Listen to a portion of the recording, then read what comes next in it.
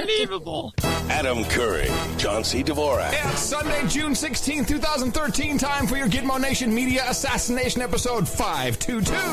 This is No Agenda. Coming to you from the Travis Heights Hideout in Austin, Texas, home of the Republic of Texas Biker Rally this weekend. In the morning, everybody, I'm Adam Curry. And from northern Silicon Valley, where I'm keeping it simple for a reason, I'm John C. Dvorak. It's Crackpot and Buzzkill in the morning. You really shouldn't take advice from people who write you emails. Because that's what that's about.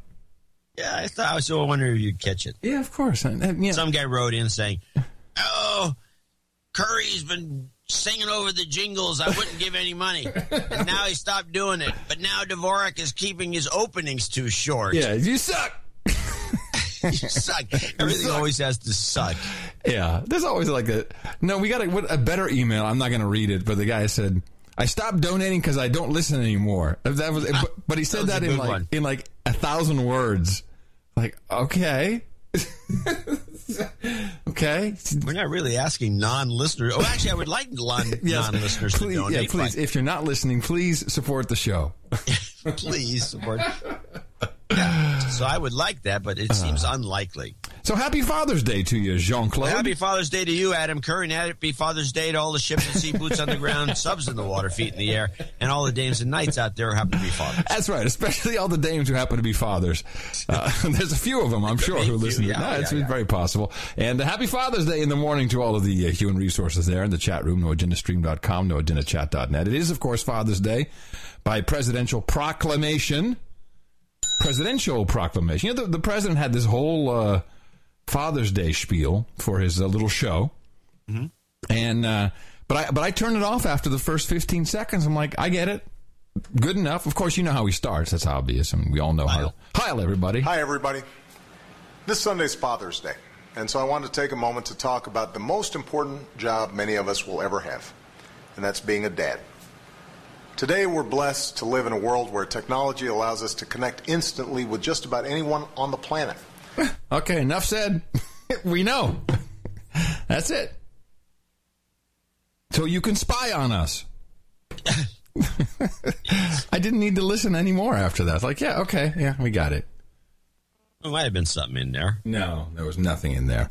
Now, this is whole take the pledge and be a better dad. And, you know, I didn't have a dad growing up. Well, neither did I. Yeah, he was never there. Busy man. He was a busy man, exactly. So big news breaking. I just a memo this morning. Oh, hold on a second. Let's, ladies and gentlemen, we got hot news, big news breaking. Yes, John C. Dvorak, what are you learning? Times are tough for Debbie, prostitute in Western England. Oh, no. Runs a private flat with other mature ladies. She does 2 or 3 jobs a day. A year ago, she was doing 8 or 9. What? The hookers in England have to lower their prices or not. Their business is down. What? Yeah. This is in The Economist. Well, I mean... Hookers on sale. Is that the title of the article? Oh, but it might be a title for the show. Yeah, write it down.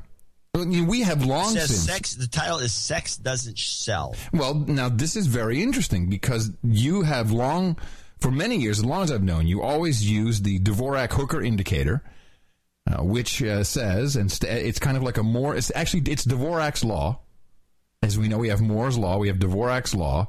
Is the worse the economy, not only do the hookers get better looking, but they get cheaper, but not that they have less gigs.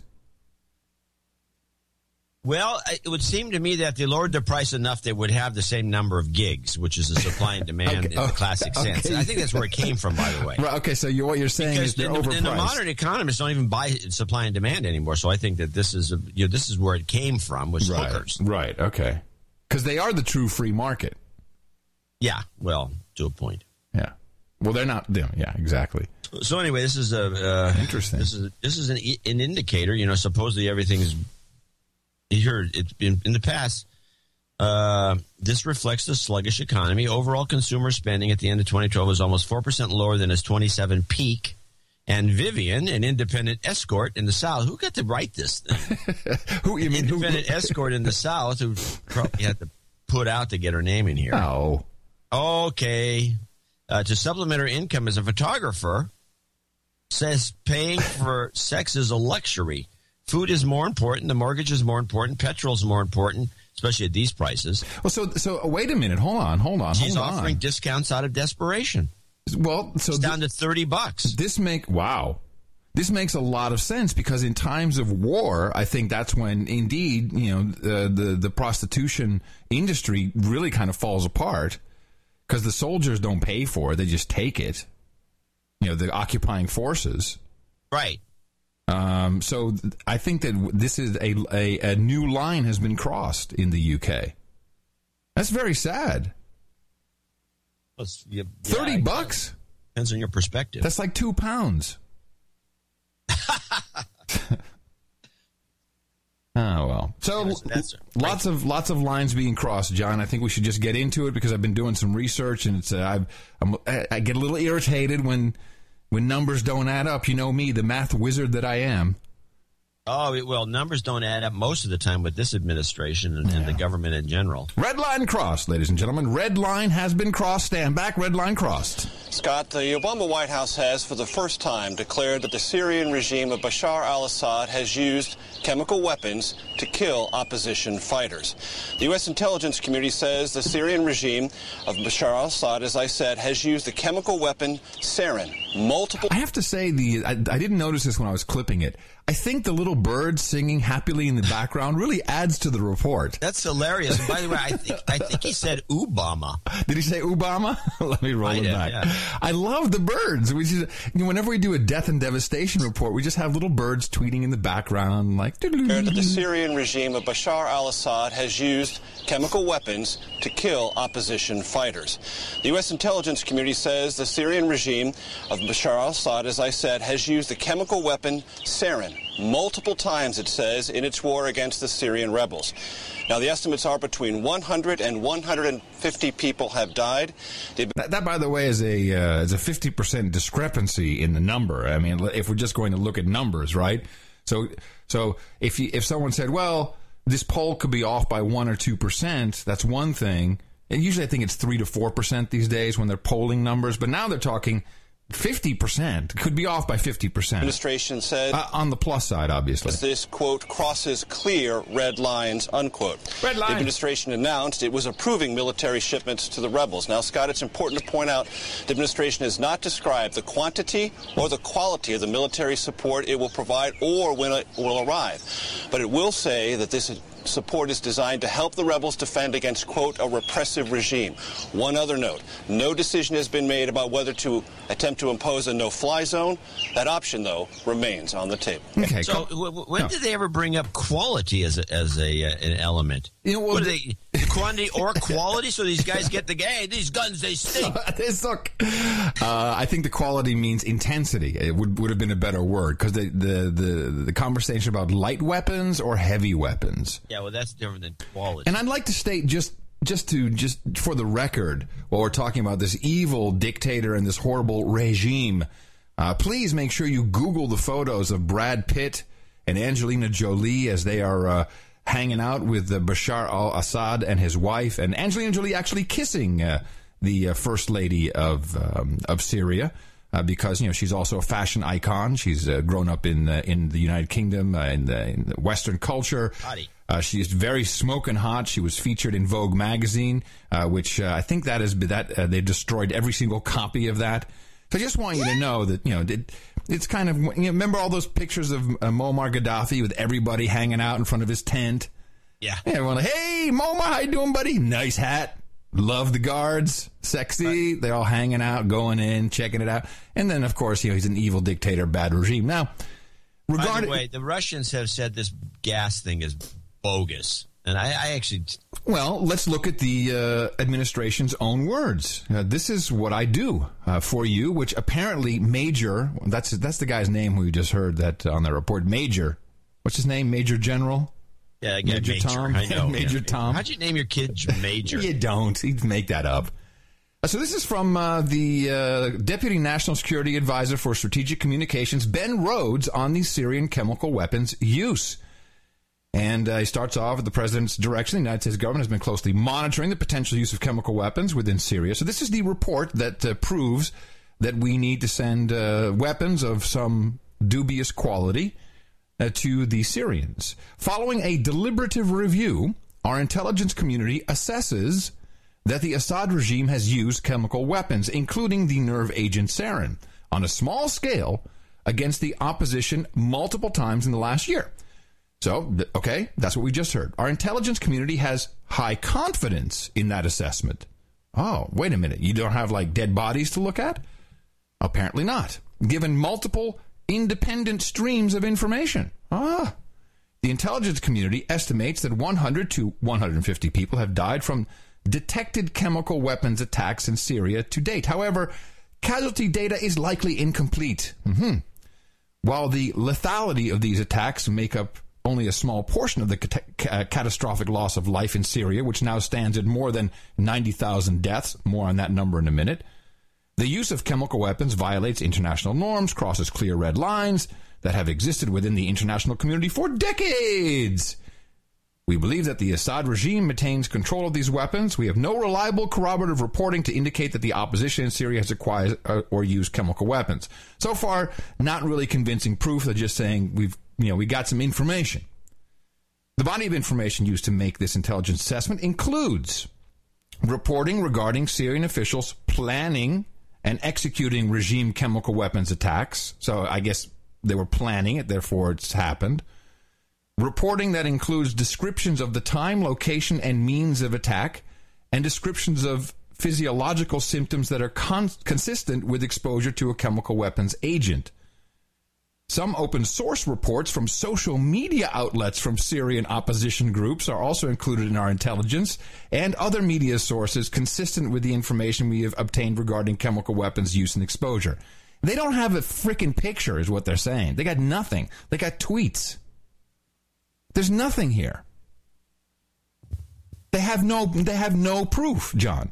It sounds like no proof to me. Each positive, just nothing. A bunch of tweets. They have open source social media. What is open? If it's an RSS feed, maybe. What is an open source social media feed? Twitter's not open chat source. Room? I don't know. Yeah. Hey man, I heard that they're like using gas. Yeah. Oh yeah, okay. Okay, so now we now this of course explodes. We've got I have to play McCain because it was just too funny. So I applaud the president's decision, and I appreciate it. But the president of the United States had better understand that just supplying weapons is not going to change the equation on the ground of the balance of power. These people, we need more of the Free Syrian Army, need weapons. This, by the way, is the Al Qaeda. He's now saying, no, it's basically, essentially, it's Al Qaeda. These people on the ground, Al Qaeda. And of course, when they take over the place, McCain will be the first to say, "I don't know how this happened." How did this happen? All right, so he wants them to have weapons, yes, and heavy weapons. Heavy weapons, like damn. Hey, Muhammad, this weapon's heavy, man.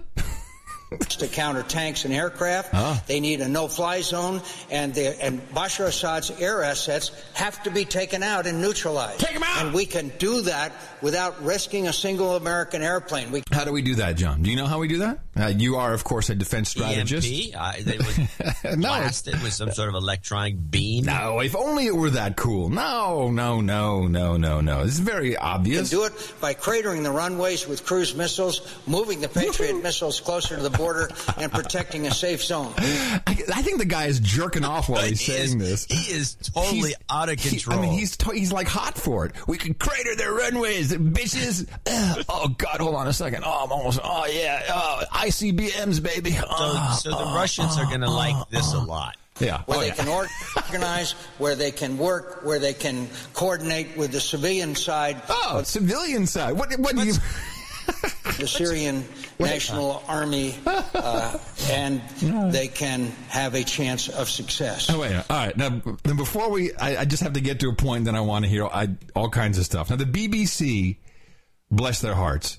Of course, the Cameron immediately hopped on the honker there with our president. We're in. We're there for you. Tell you, chop, BP and all that. We're ready for it. No problem.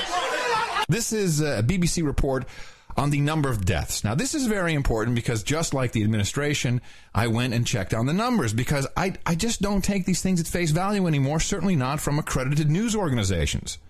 Now, what is the number of deaths, according to your sources, John, what have you been learning about the number of deaths in Syria? Adam, 90,000 dead. 90,000. I've heard the number at 90,000 plus. I've heard it as high as 93,000. This seems to be the new number. Everybody knows it. It's a fact. The fighting's long since passed the point where it can unambiguously be described as civil war. To count the dead, the UN took names from 7 human rights groups and the Syrian government.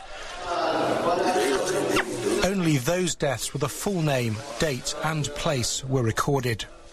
As the UN says, the figures are shocking. Shocking. 93,000 people are confirmed dead. The real figure could be as high as 130,000. Out of those that have been killed, 6,500 were children, and 1,700 of those are under 10. On every single day of the past year, more than 160 people were killed in Syria. Okay, so they have all these flashy graphics and how many children are dying, and it's very impressive stuff. And again, I just don't take it at face value. You know, I want to go read the report, so I go to the UN website. You know, we had this thing called the Internet, which they introduced, which I don't know if they know that they're publishing these documents, because I think it's kind of damning when you think about it. Now, you already heard in this report a little bit about the sources of this number. But when you watch it, you think, oh man, it's 93,000 people. That's horrendous, and you can just see the bodies almost piled up on top of each other. And actually, during this report, they show videos of dead people everywhere. And so you think, well, they've probably counted that, and it sounded like they have some sources. So the sources, which they call databases, on the in the UN report, turns out to be pretty much websites, including the Syria Shahuda website. But the funniest source, which is a very important one for them, the Syrian Observatory for Human Rights. You'll remember this, John, the Syrian Observatory for Human Rights. Does that ring a bell? No, it might. Yeah, this is the guy, Rami Abdul Rahman, who we have tracked in the past, who was always, and for the past 2 years, has been the go-to guy for the BBC. And he's one guy in an apartment in London. Well, he's the guy that's got the webcam. Yeah, he's one guy in an apartment in London. This is one of their main sources for this information.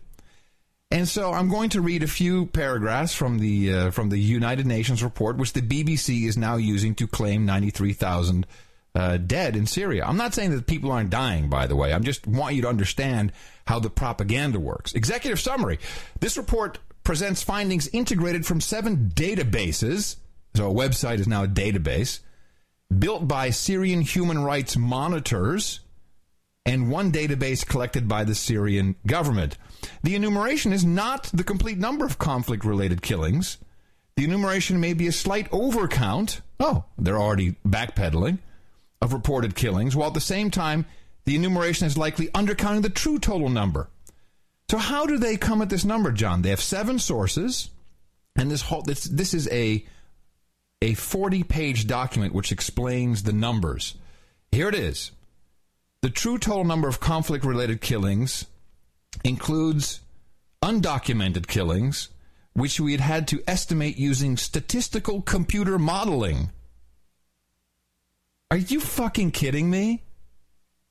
This number is based on a computer model? So the way they do it is they take one day in 2011 where 160 people were killed that they have documented by one of these databases, i.e. websites. Then they take another day where they have 3 sources reporting some names, and they put this whole thing together, and the computer then spits out the statistical number of people who have died. And they have this 40-page document to back up their statistical models. This is insane. That's global warming. Yeah, it's the same thing. It's the same computers they use to predict. Remember the ash cloud? The volcanic ash cloud was going to ruin airplane engines. They grounded all European flights for a week, and the skies have never been so clear and blue in history. Right. This is the Iceland incident. Yeah. Same thing. Huh. And then when it goes into... somebody must be questioning this, of course. Are you mad, man? You can't be questioning fact. This is not good. You can't do this. Now, the only guy... Now, this is where it gets frightening. When you have Zbigniew Brzezinski, and I agree with him, that now you know something's amiss. Intervention in Libya by the British and the French with our backing hasn't worked out too well, and the French and the British haven't been very effective.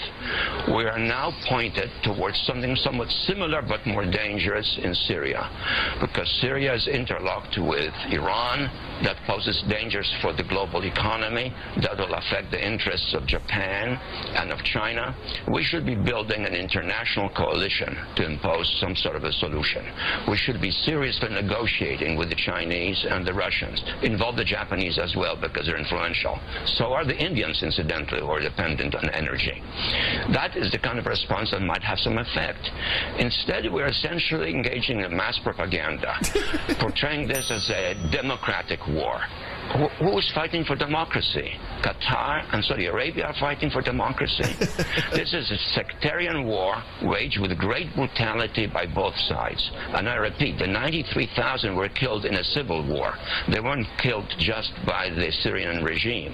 There are two sides to that struggle, and neither one is waging it in a particularly attractive fashion. So he's not being honest either, but at least it's clear that he's left kind of on the outside of this somehow. Someone has moved ahead of the grand chess game that Brzezinski has always laid out, and I think it's his Russia connection or something like that. That he's like, whoa, hold on a second, you're just doing this big propaganda thing. We all know it's about pipelines and energy and turf, and he's turning it into this sectarian bullcrap. But I think it's of note that for once Brzezinski's kind of speaking some truths. Well, maybe maybe the thing has actually devolved into an actual sectarian war. Well, I'm sure on the ground, sure. I mean, those people shooting each other don't care about the pipelines. No, they haven't blown any up yet. No, they have been propagandized into hating each other, which we have to be careful of everywhere, I'd say. Yeah, we already had the clips a couple of shows ago where the Hezbollah's on the one side condemning all the Sunnis, calling them worse than Jews. Good news, the Department of Homeland Security, according to the Federal Register, announces the Secretary of Homeland Security, Janet Napolitano, Lucy, is extending the existing designation of Syria for temporary protected status. That's the TPS report you hear about all the time. TPS means that if you basically, it's an asylum program for another 18 months, October 1st, 2013 through March 31st, 2015, redesignating Syria for TPS for 18 months, effective October 1st. So that would be our date. October 1st? October 2014? 1st. No, 2013. So as of October 1st, there'll be another 18 months where you can effectively enter the United States as a Syrian national and be granted asylum status. Huh. Well, we're going to be seeing a lot of Syrians if they can get over here. Yeah, well, I hope they can. Who wants to be over there now? It's horrible. No, lame. It's pretty bad. It's lame. Of course, they won't have to go through the process Ms. Mickey has gone through. No, it'd be... Maybe she should get on a boat and come in through Syria. It would be easier. Yeah. And cheaper. Wow. Tell me about this. Let's talk about this. Yes. You had your grilling by the government. Yes. Cross-examination. So your cross-examinations, did they ask eye colors or anything like that? Well, let me tell you how this goes down. So we had to go give us a little background for people who just didn't background. So as now my wife, she has the right to obtain permanent resident status in the United States of Gitmo Nation. So they believe you are married, finally. I petitioned. At first I petitioned, which means I had to show the documentation. If they listen to this show, they'd know this to be true. Well, yeah. Well, that's still, it's their process. So we had to petition, which means I have to say, hey, she's valid. We're married. Our previous marriages have been dissolved. You have to prove all that in paperwork and translations, etc. I have enough funds to support her, so she will not be a burden on the state. So there was that. And then after you go through that whole process, and of course she had to be examined medically to see if she was if she was not disease-ridden, just dripping with disease. And of course, it's true. You know that they wanted to do a vaginal exam on her, and she refused. Good. And they went, "Oh, okay." I mean, how crazy is that? Yeah, there's a lot of things you can refuse, and it turns out they don't care. Yeah, they don't care. I think they would just... It was a fishing expedition as far as I'm concerned. And then, of course, they had to prove that she had her shots. That's another rigmarole. And if you can't prove that you've had your shots, then you can go get your shots again. So we had to go through all that. In the meantime, she also had to travel for her work, so she got advanced parole documentation. So before this interview, we spoke with our lawyer, because you have to have a lawyer. This is where it went wrong in the first place. I thought I could do it myself. Stupid citizen.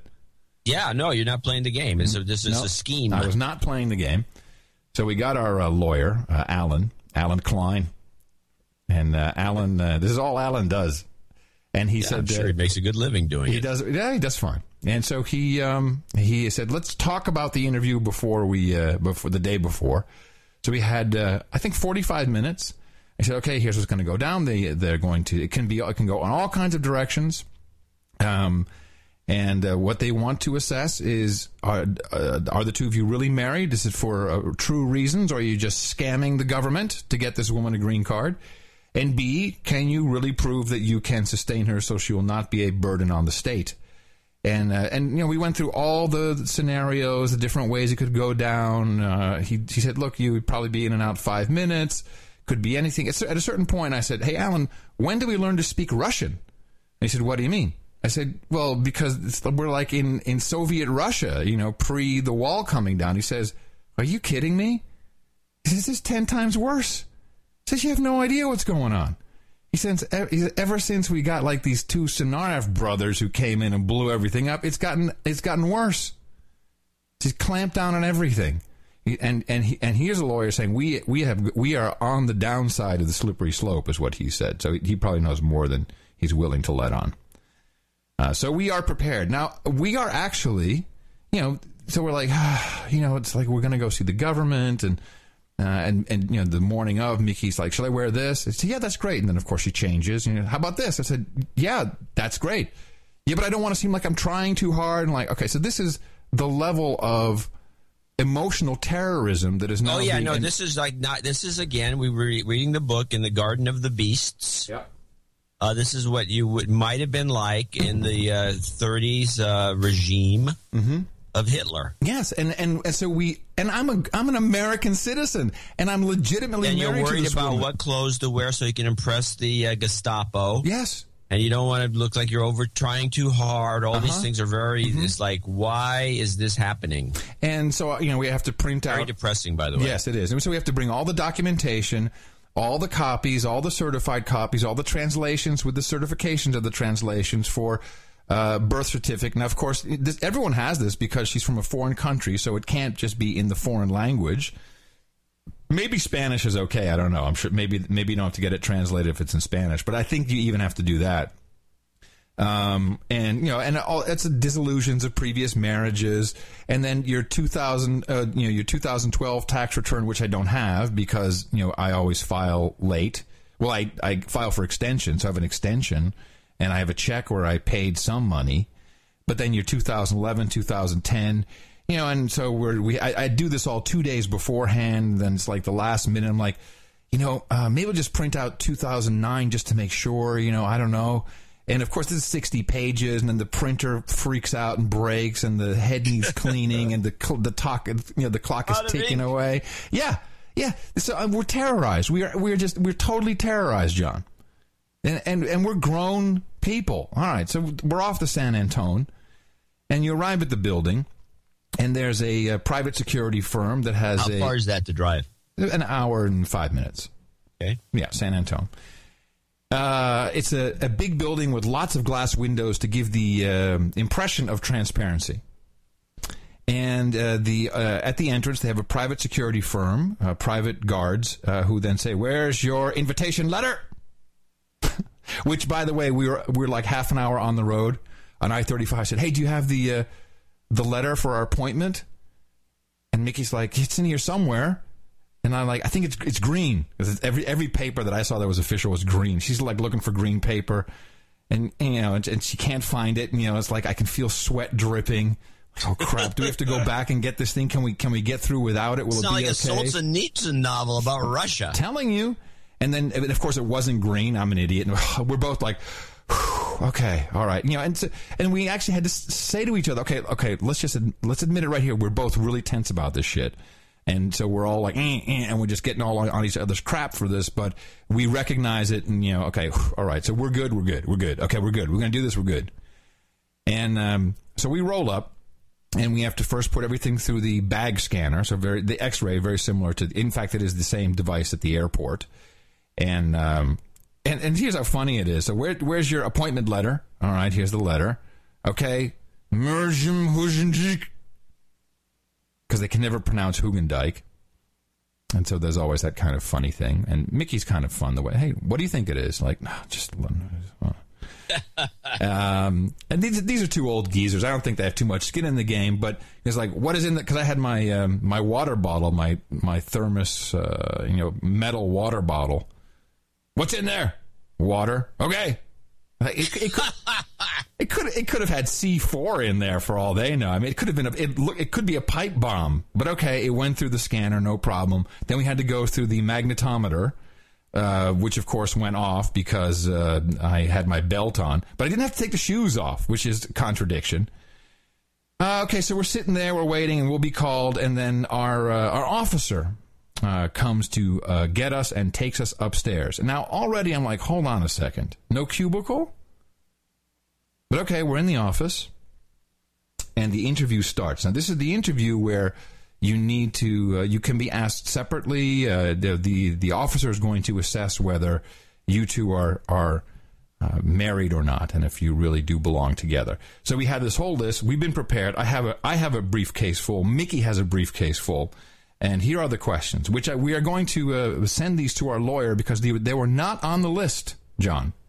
Oh, nice. None of the questions we were asked were on the list. You ready? Okay. Yeah. Question number 1. Do you know your wife looks a lot like Charlize Theron? Question number 2. Do you think Michael Jackson really molested those kids? And question number 3. How do you make money with a podcast? What? We didn't have to show anything other than a passport. That was it. He knew exactly he knew exactly who I was. Oh. He had no questions about any. We've been preparing for weeks for this interview. Well, apparently the joke's on you. Yes. And by the way, he was really not having any of my answer about Michael Jackson. He was like, wait. So is he a show listener? Because the Michael Jackson question only would come up. No, it started differently. He said, what is the most interesting person you have ever interviewed? That was actually the question before Michael Jackson.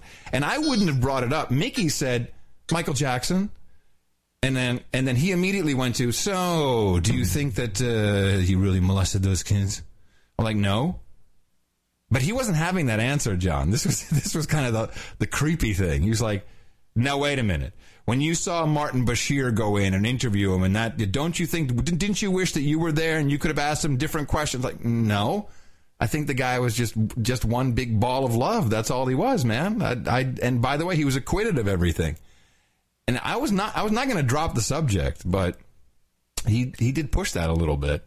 Huh. And so I'm thinking, this true now I know it truly is the Stasi. It truly is like Russia. That's the way it works. Because if you have standing, i.e. you're a celebrity, and apparently he's still remembered, then you get preferential treatment by the party. Did you get him to listen to the No Agenda show? That's the most important thing. Are you out of your mind? No way. No, we're not a chance in hell are we going to do that. And then he was, he had his hand on the stamp, to put in the passport, and where he's inking it the whole time. And then he keeps pounding the ink pad? No, he's rolling it, and then he would think of something to say, and then he would wait, and we're like, put the stamp in the passport. And he's like, God, this is very much like the Stasi. And he's like, oh, and of course, I'm stupid. I'm so stupid. I say, just to make conversation, just want to, it's like, whoa, what a mistake. I know. It was up, number slave. 1 rule. I'm so stupid. I can't believe it. I said, shut up, slave. I said, well, what do you think about the immigration reform that's, I can't believe it came out of my mouth. That took 20 minutes. 20 minutes of him rolling the ink. And you don't know which way to go.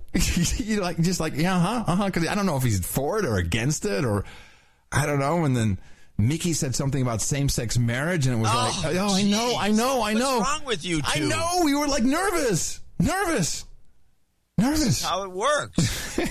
Yeah, we have different ideas now. We need to do secondary screening for you. Whew! I'm telling you. And then, so then Mickey has to travel. She has to go back to Amsterdam for a couple of days at the end of the month, which is before her actual green card would arrive. So she says, here's the deal. Here's my ticket. Is there anything you can do? He says, oh, no, with the stamp that you have that I just gave you, you can travel. It's as good as a green card. And then I say, are you sure? Because, wow, all right. And he said, what do you mean? He said, well, no, my lawyer said that, that you couldn't do this anymore and that it had to be requested. He said, oh, would you like me to take it out?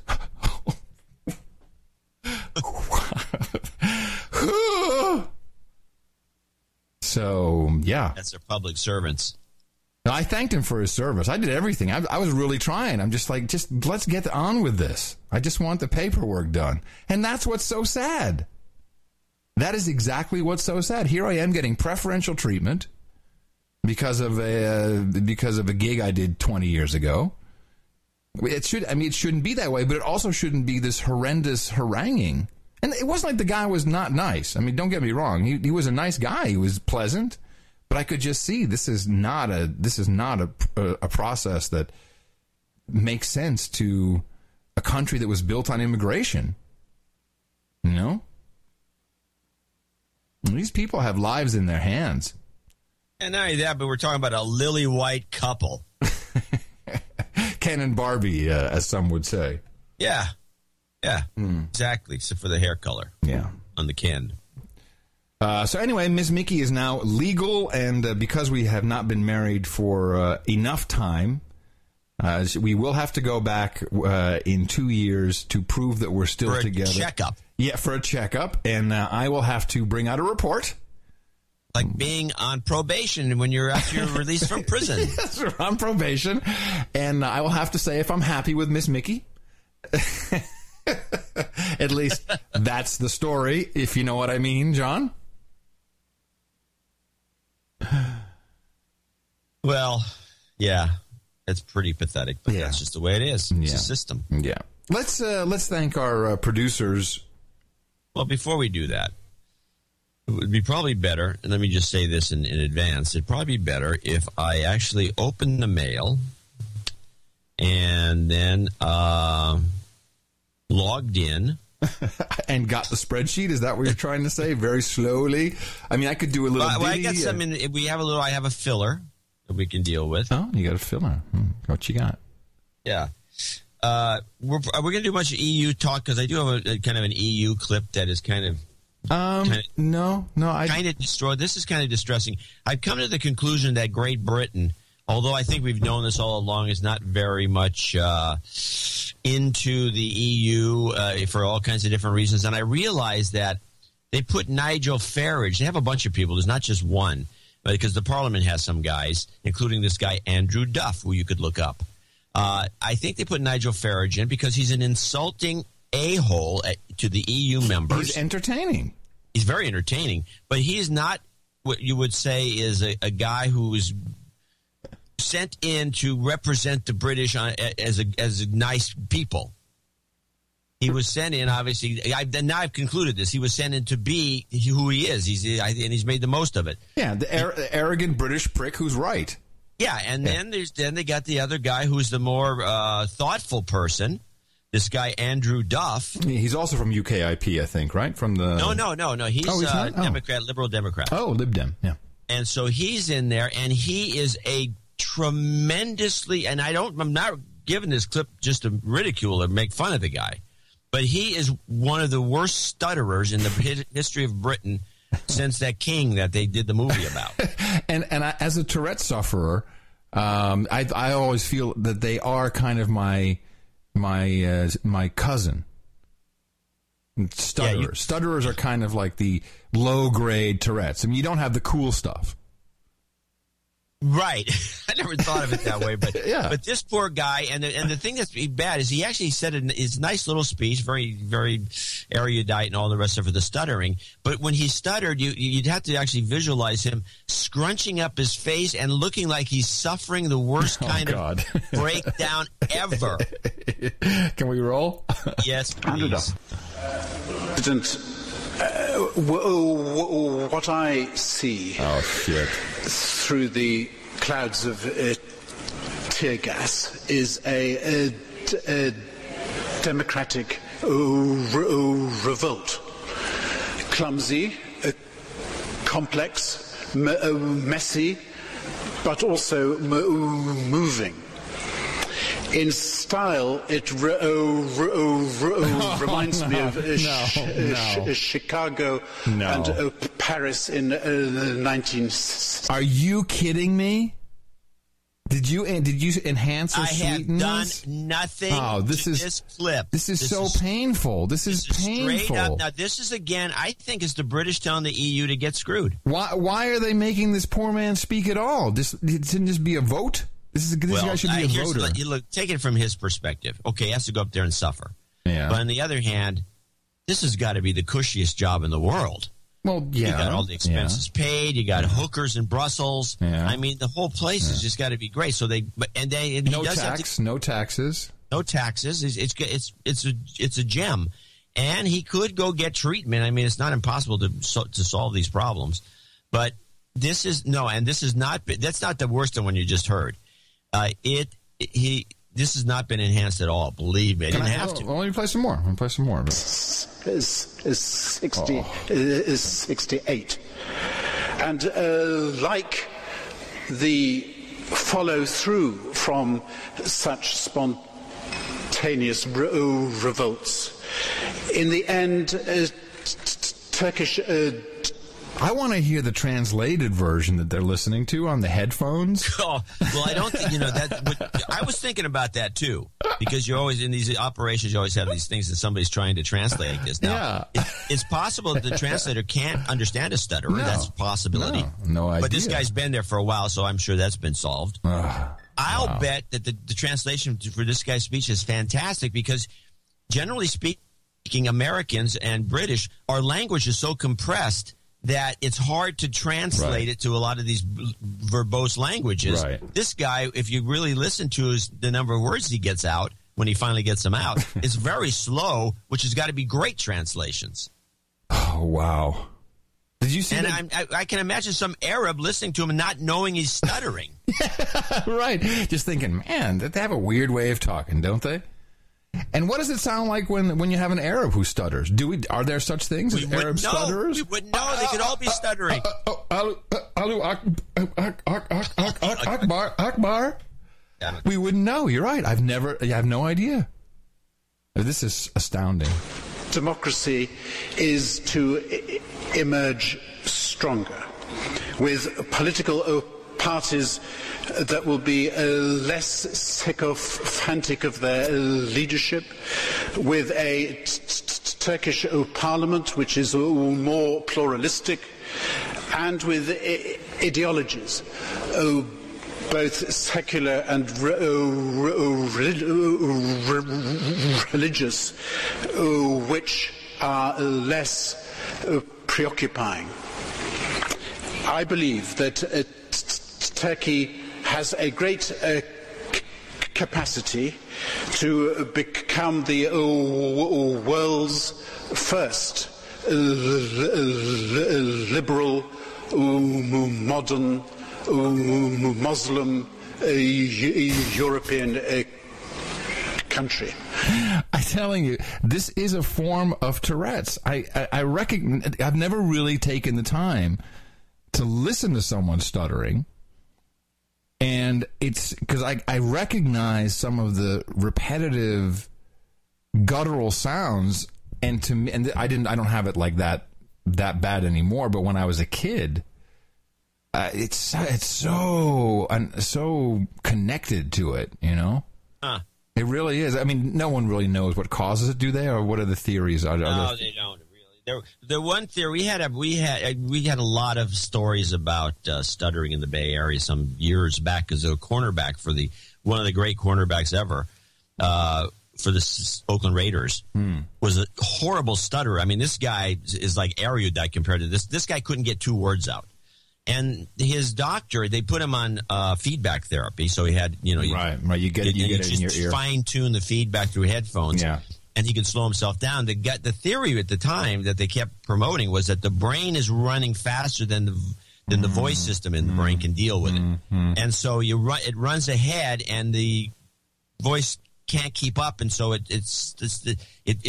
makes a bunch of noise until the brain backs up. And delivers more information so him to move forward, because the brain is going like crazy, supposedly. That sounds too simple. I mean, but that sounds simple. But this cornerback was an astonishing quick.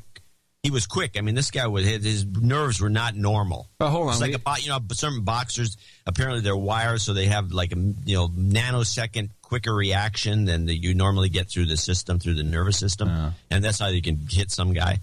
But anyway, well, now and. I've been laughed at my entire life for my tics and my things, and snickered at, and people writing notes. I've been bullied, I tell you, bullied. But, your Tourette's is like it's hardly noticeable. Yeah, but you don't know me. You haven't known me when this started when I was 7, and it was a little 7-year-old kid doing that. Pretty violent, and I would go to the bathroom and just my head, just like pee all over the place. Is that what you're saying? No, I just have to go shake my head a lot. I mean, I'm hearing the speech, and I'm like, wow, it sounds a little connected. So I find it's like 10 more seconds. I find the best thing to do is not the way not to throw them out there before the line. It's about talking with people about it, and I don't know. I have no advice. I'm not a doctor. And I drug them. Haldol, I say. Give that shit to them.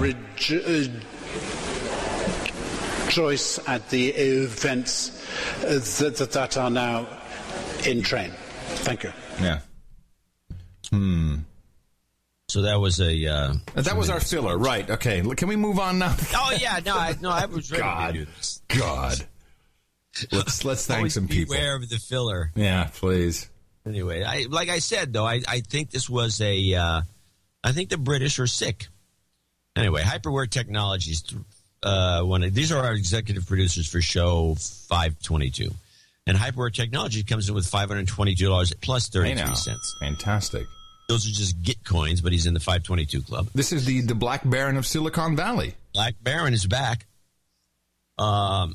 Jeremy Ross, 522, a second member of the 522 Club. Nice. Now, these are in response to our little emergency newsletter that we sent out on Saturday. Because it looked like we would have 0 producers for the show, executive or associate.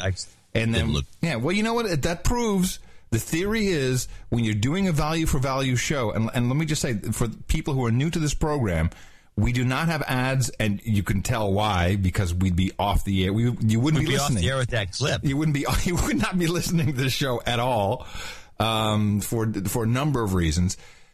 When you do anything creative, if you're a band, okay, if you're performing in a bar, if you're performing at the market, for all I care, do not say tips. Do not pass around a tip jar. You are devaluing your product. If you have a great product and you're delivering value to people's lives and you ask them, do you think this is valuable? You will be surprised at how well the system works. That's our secret. Shh, don't tell anybody. Yeah, not much of a secret. Yeah. It's been known forever. Sir Dwayne Melanson from Tigard. Nice. Thank you, Sir Dwayne. He came in with a note. He said they sent it in. Doesn't he at this point own something? He's Oregon. He's the Earl of Oregon. Earl of Oregon. Right. Okay. Got it. which means okay, well. Anyway, once again, no comment field. I think he can't find the comment field for some reason. I know he's clicking on the same box everyone else is. Well, no, some people say that it seems like it might be a Chrome thing, or like some browsers may not show it. I don't know. I test it all the time, and it pops up for me on Chrome, so I don't know. ITM, gentlemen. Sir Dwayne Earl of Oregon here. I have a theory. John mentioned that ProVigil keeps you awake but prevents you from learning. Perhaps Brolf Blitzer is testing for ProVigil use when he asks, "What are you learning?" He does that, right? He does. Even we're using it now. What have you learned? What are you learning? If they're on ProVigil, the answer would be nothing. But I'm as alert as a mofo, bro. Or bro. Yes, we've our report from 2 shows ago. ProVigil keeps you awake, but you learn nothing, as opposed to Adderall, which makes you learn like crazy. Right, exactly. At least that's what some of these. This is that's it for our no agenda chemical test. Some of these drug testers out there. Dwayne Deming, 335. Now, is this a bigger note? It says, long day's journey to be a knight. Ho, ho, ho. Wait a minute. Especially here in Alaska. Do we have a knighting? No. We don't have. No, okay. No, yeah, so okay. It'd be a black knight if we missed him. Mm-hmm. Jason Doolin, 330 in Las Wages, Nevada, 333. Short-time boner, first-time donor. Please, D-douche. Yeah. Only been listening since Christmas. I finally decided to donate because Adam no longer begs like a bleeding twat. His whining voice has been a problem this spring. Really? When was this? I don't know. And I beg like a... Oh, we had a bad... It was in February or when we had that bad... Really bad. You were upset. Yeah. I think that's what he's talking about. Well, how about maybe... It was a time ago. Maybe I was broke? Would that have something to do with it? Could be. Could be, yeah. Please give a karma shout out to my walrus buddy, Kyle Rogers in Lost Wages. He is the worst golfer ever. I hope my lessons to help him. This is a very, very...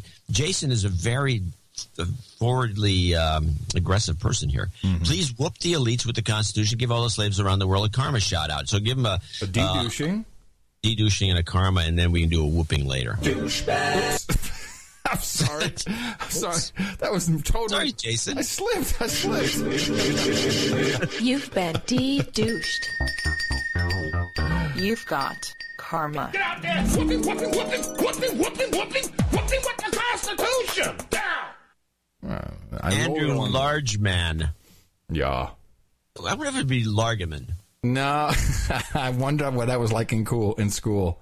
Oh, really? It was Largeman. It's got to be Largeman. He's a large man. I don't think anyone... I like large man. I like large man, too. He's in Taiwan. He will be the knight of the large man. Could be in Taiwan is where he is. Oh, I've been listening since 2009. The show is a big part of my life, and I like if he's in Taiwan, I think that's great. You should get other Taiwanese to listen. Many speak English. I almost donated 2 years ago when Adam went through a phase where he would sing along to every jingle. What is the one that we talked about earlier? That's the one, yeah. Which irked me to no end. I was going to be an executive producer so I could tell Adam to shut up during the jingles. But he stopped singing before he actually donated. Uh-huh. This time, the show changes. Yeah, it does. This time, my beef's with John. Oh, no. John, please make your opening intros longer. There have been too many zingers at the end of the opening intro. I don't know what he means by that. What do you think I that think it means that there's a hole after in the second part. So it's like I do like coming to you from the Travis Heights, blah blah blah blah blah. Snacky snooker like in the morning. I'm Adam Curry, and then you go. I'm John C. Dvorak. Right, and then I start. Whenever you're done, I start the. It's Crackpot and Buzzkill. And then this bit here. See, there's still something left over. Yeah, that's what he means. Pops at the end. Yeah, a little hole. You leave some space. It's unprofessional radio pronunciator behavior. You need to fill it sounds sloppy, he says.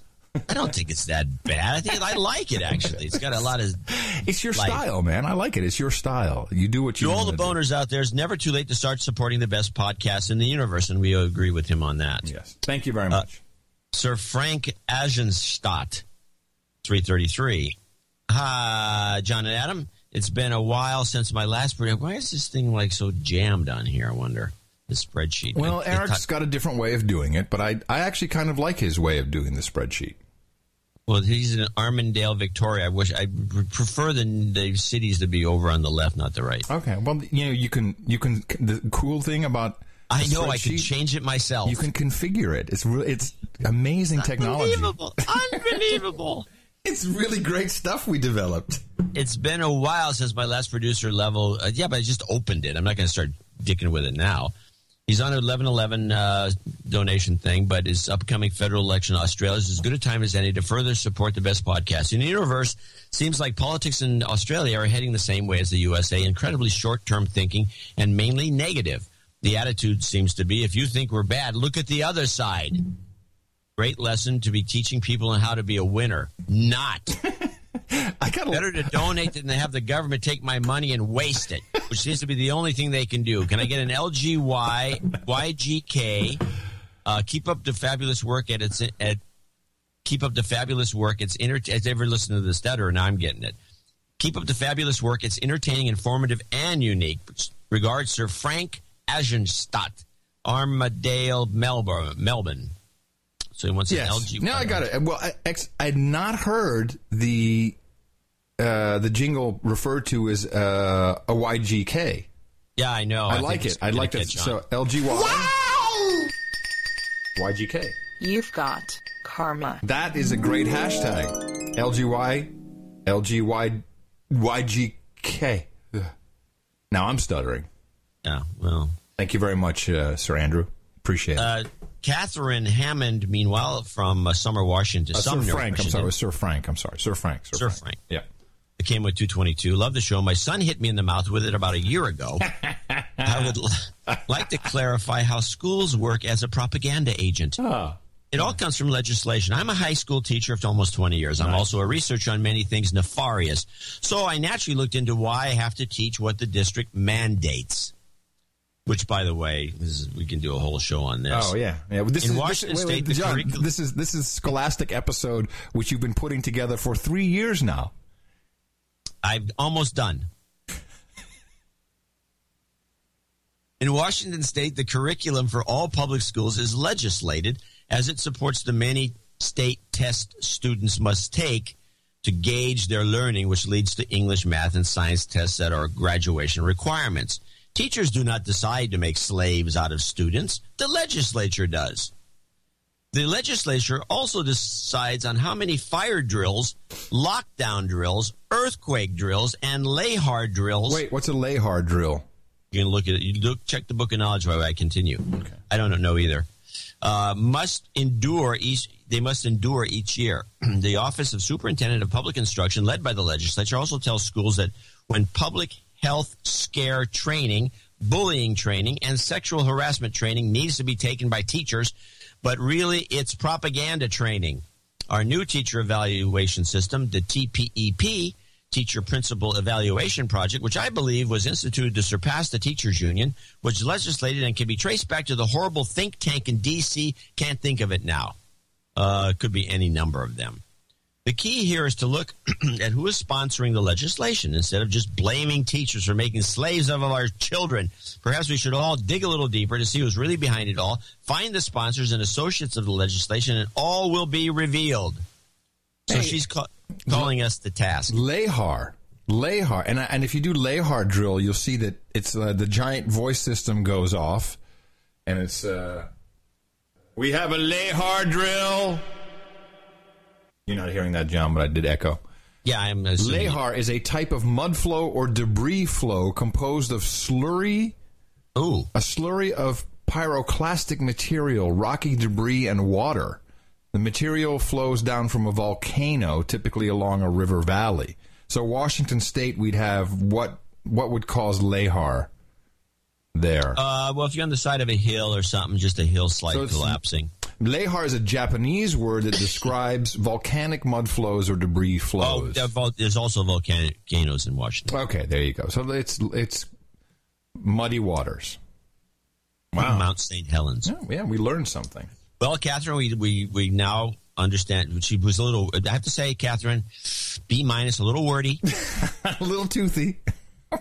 And a couple of sentences where it could be. And think tank, I believe, is underlined in my spreadsheet, so I think it is hyphenated.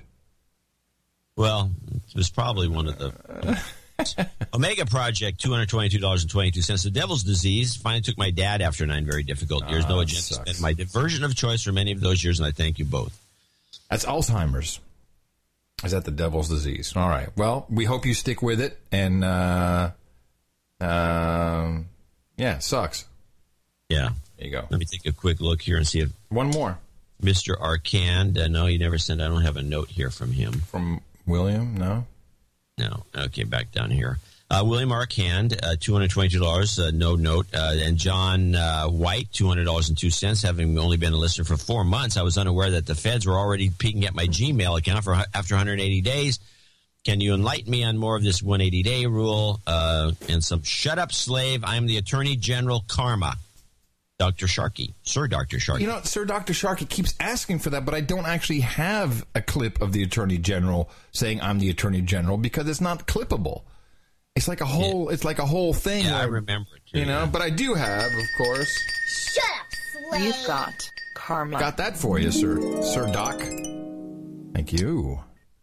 And the one I sent him a note. I personalized the response about the 180-day thing and explained it as best I could. It's essentially your mail's abandoned. Yes. You've abandoned it if you left it on somebody else's server for over 180 days. Yeah, it's like leaving a couch out in front of the house. After a certain time, it's everybody's couch. Same thing. Yeah. Go to change to Pop Mail, download everything off those servers, and then keep it on your own computer if you want to keep it for archive purposes. Just get it out of there, and hopefully Google will erase it eventually. They usually do after 6 months. Please, they do not. Kent, Austin Voss, also no note, from Calgary, Alberta. And by the way, John White or Dr. Shark, he's in Jackson, Tennessee. Kent O'Rourke, Frostburg, Maryland, just checking in some value for value. Adam and John, the last couple of weeks have been some of the best shows, and it would be a crime not to donate to the best podcast in the universe. I also believe it takes me to the Baron level, if my accounting is correct, and he's got all the numbers, so he's not going to be the Baron of the Potomac Highlands. Okay, hold on. I see this is not in the notes. I know Eric is catching up on everything, but I need to have these changes, title changes, because they do go into the show notes. So it's Sir Kent. Sir Kent. All right, Sir Kent. Oh, this is important. Baron of the Potomac Highlands. Baron of the Potomac Highlands. Great. Fantastic. Good work. Good work. Our map is filling out nicely for the apocalypse. And that'll be our executive producers and associate executive producers saving the day again for this Sunday 6/16 show 522 with 522 members. We want to thank them and everyone else who's donated. It really helps us a lot. And remind you to go to Dvorak.org/NA, channeldvorak.com/NA, or noagendashow.com and noagendanation.com. There should be a donate button on those two pages because we do have Thursday coming up and we'd like to continue on doing the show the way we're doing it. Also, huge thanks to all of our artists who always are uploading episode album art at noagendaartgenerator.com. Thank you, Papa Alpha Yankee Pay, for the album art for episode 521. Two quick PR mentions. One is the noagendacd.com website, and noagendacd.com, if you haven't seen it before, you can go to the site, download a zip archive, which has essentially a whole CD. It has the album artwork, the artwork for the CD. You can burn your CDs, stick the labels on. You're good to go. I distribute these things all over the place. I don't need any more because I still have a huge box. It's there's too many for me to even hand out. But now there's a podcast version. Now I'm very excited about this for a number of reasons. And it's in iTunes, so you can find it there. So essentially all these little clips, all these super zingers, all these great ones, these 30-second, 1 minute, minute and a half things that really catches people's attention where they go, yeah, I think I should listen to this show. I've seen it work. This is now a podcast. The best thing about it, if you go into iTunes and you look for the podcast No Agenda CD, he has taken the NPR artwork and used that. So instead of, the little boxes, John, the NPR, it's like in a blue, a white, and a red box. So that says ITM instead of NPR. And then the cute. Yeah. And if you look at all the NPR podcasts, it looks just like an NPR podcast. I don't know how he got away with Wait it. until the lawyers come and knock in and we say, I don't know. We had nothing to do with it. No, I had nothing to do They'll never find him. No. iTunes, we have friends over there at the iTunes store, so I'm sure that they went, oh, geez, look at this. Oh, did you see it? No, I didn't see it. There's crazy No Agenda producers again. I don't know what's going on. Dvorak.org/NA. One more thing. I think there's still a few left. There's a very limited edition of, I think it was only doing 200. Eric the Shill, who was, of course, helping out not only with the with all of the producer tracking now, but also with the 33 bags, and he has noagendanation.com. He's got this handmade constitution that people who are really into it, like me, I'm probably going to order one. Just because I don't know, it's so kooky. I kind of like it. Does he make these in the shed in the back, John, with like leather and woodworking tools and stuff? Is he like hammering these together himself?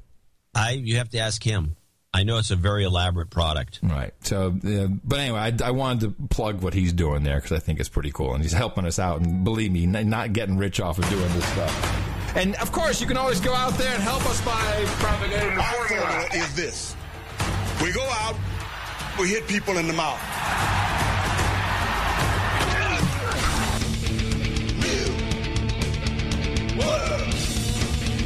Order. Epic fail. Shut up, slave. Yeah. Alrighty. Okay. So I have a bunch of directions we can go today with my clips. I've got some stuff on Snowden and him being smeared, which was predictable. I have a thought on all of that, on the Snowden stuff. Oh, okay. Well, let me play these clips. Yeah, do that, and but first, let me get a little background. There's been a couple of whistleblowers in the past. Mm-hmm. And from the NSA. And one of them was a 40-year veteran. One was a 30-year veteran. We heard speeches from the William Binney guy who gave the speech, and he said never talk to the FBI. And he says he did nothing wrong. I'm going to reiterate what he said.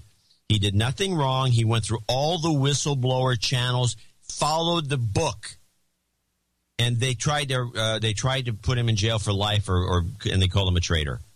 Yeah. Yeah. J. Kirk Wiebe was another guy I don't have any clips from, but I heard him recently. He was another guy who found that and he apparently bumped heads with Hayden. Yeah, he blew the whistle on torture. Yeah. Yeah, waterboarding specifically. Yeah.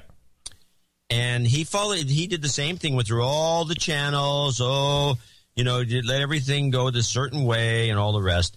And, and then they tried to arrest him and throw him in jail for the rest of his life and call him a traitor. And he was on a talk show recently, and I was listening to him. It was during the day on the radio driving. And this guy's on, and he says, isn't he in jail? How could he be on the radio? Isn't he? No, he got out. Oh, okay. They're all out. Oh. But they can't get jobs, and they can't work for the agency, and they still bitch and moan about the fact that they were right about one thing or another. Right. These are illegal activities the way they saw it. Wait a minute. That's almost like doing a podcast. Yeah, that's kind of what we're doing. It's kind of the same thing. So Wiebe says, one of the things you're going to watch, first thing they're going to do is they're going to falsely accuse him of everything. They're going to call him a traitor, and then they're going to smear him. He says, just watch, and you'll see all these things. So I've been listening carefully to see when the smearing is going to begin, because I think, smearing people is and let me say entertaining. Let me say right off the top, I feel that having a hot girlfriend who's a pole stripper, that's not smearing. That's upping the guy. Well, so that to me is like slam dunk. Go Snowden. Well, yeah, but that's not where the public is getting. The public is going. The public is going to get. Here are the two guys that were on one of the committees. These guys are bad. One of them is the hell is his name? Mike Rogers is a terrible person. He's the Intelligence Committee chairman, and then of the Senate, and then this horrible guy, Rosenberger, Rupersberger, Democrat from Maryland, who is just an a-hole. And here they are. Here's how they're going to smear the guy. Let the smears begin. Clip. Okay, here we go. Attention. There is a long list of questions we have to get. Now, this is which hearing exactly? This was the closed hearing that we don't know anything about, but these guys came out afterwards and they started yakking about one thing. Right. Yeah, this was where Admiral Major General Carl Alexander spoke confidentially with the senators, correct? I guess. They didn't say much about the thing, but this is just a smear. Okay, but this is not the closed hearing. This is no. This is these guys talking to a press conference. Okay, got it. Get answered about, does he have a relationship with a foreign government, and is there more to this story? I think there's questions that have not been answered on that. We're also looking at internal controls to make sure that if something was missed here, how we make sure that something doesn't get missed in the future. So we're using this as an opportunity to make sure that we're better prepared to stop something like this in the future, even though we've made big strides in this kind of thing. But this is, A, incredibly damaging, and B, there should be no notion in anyone's mind that this person is a traitor to the United States of America, and he should be punished by the full extent of it. And let me say something more about Snowden. Snowden is, some people are saying that he's a hero. He's broken the law. We have laws in the United States for whistleblowers and for people that think there's an injustice being done. All he had to do is raise his hand. Could go to the bathroom. The authorities, the whistleblower law. He is protected. Hold on a second. To go. Hey, he's not protected. No. Talk to Binney and Wiebe. They're not protected. This guy's this Ruppersberger is a total douchebag for saying this. He knows what happened to these other guys who went through channels. They got screwed. And so this guy you got to play the douchebag thing when this Ruppersberger finishes. Of course. China, a country that's taking cyber attacking us every single day, taking billions of dollars worth of American business. Wait a minute! Stop the presses! You mean those Chiners are stealing from us? Them's fighting words. Data. And yet there are people out there that are saying that he is a hero. He's not a hero based on the evidence that I have. He needs to be held accountable, just like everybody in the United States needs to be held accountable for their actions, and they will go through the proper process. But okay, John, let's just do a quick, before we finish this clip, just so we understand, we've got to put some context to it. You're a whistleblower. Now, what are you supposed to do? Go through channels and follow the rules. No, raise your hand. Oh, raise your hand. Hello. Sorry. I'm sorry. And we hope that Hong Kong and China will work with us to bring back someone who has broken the law and could put us at great risk and lives in the United States with our allies at great risk. And I got to tell you, I hope that we don't decide that our national security interests are going to be determined by a high school dropout who had a whole series of both academic troubles and employment troubles.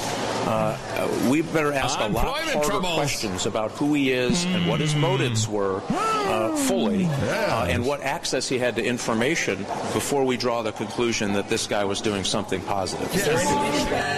There you go. Douchebag. Hey, now here, this guy had school problems. His school problem was he quit high school to join the special force, to join the armed forces, because he felt that he needed to serve his country. That was his school problem. I don't know what his employment problems were. I do need to say one thing about the JSOC or whatever, because I got a note from this. It pertains to what you just said. Adam, I'm one of those listeners you love, someone who was on the inside, who saw the light. I was with JSOC with the 75th Ranger Regiment, worked as a security contractor in Iraq, and was a contractor teaching the military how to protect themselves from brown people attacking subs and ships.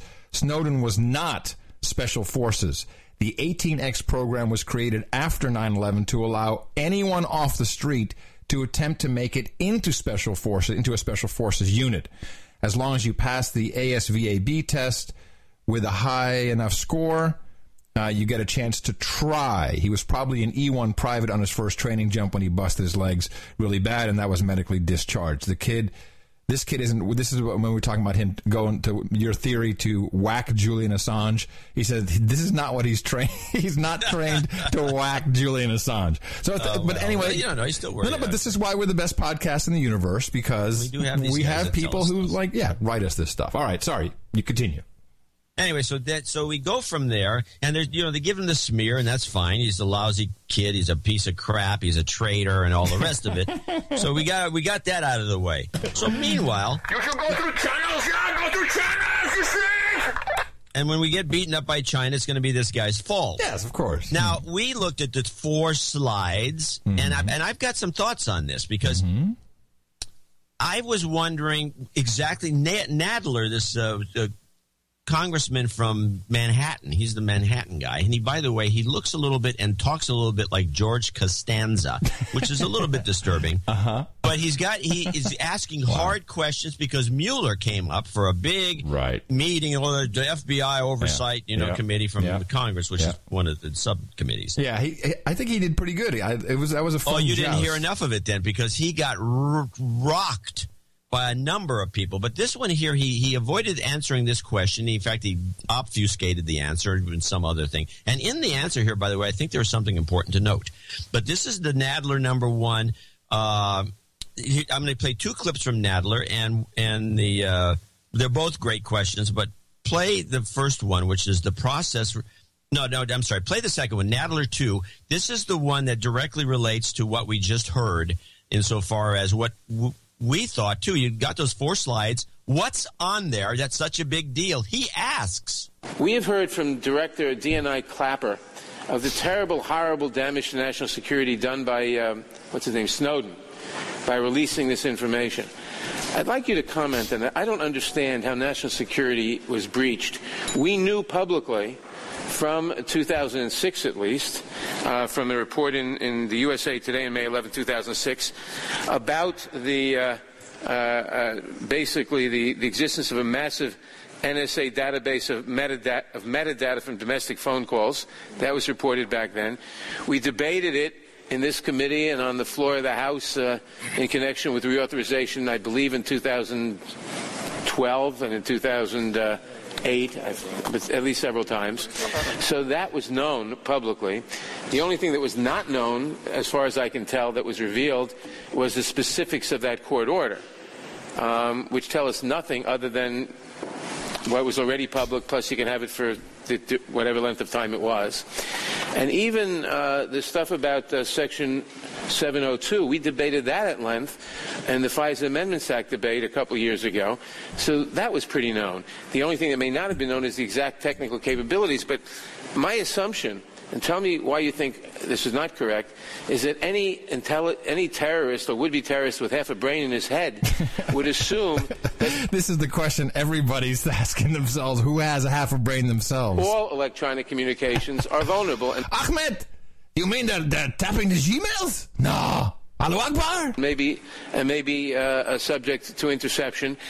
And how does what's his name just released add to that assumption or change that assumption? Well, and let me address the last point first, because I often hear it that any terrorist who has a brain would figure it out. The fact of the matter is they're terrorists and they're terrorists.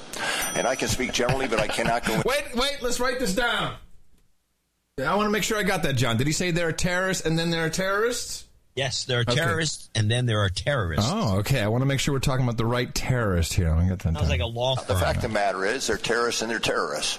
And I can speak generally, but I cannot go into some of the more details as to specific harm to national security. But I can tell you every time that we have a leak like this, and if you follow it up and you look at the intelligence afterwards, there are persons who are out there who follow this very, very, very, very closely, and they are looking for ways around it. One of the great vulnerabilities that terrorists understand is their communications. And they are consistently looking for ways to have secure communications. And any tidbit of information comes out in terms of our capabilities and our programs and the like, they are immediately finding ways around it.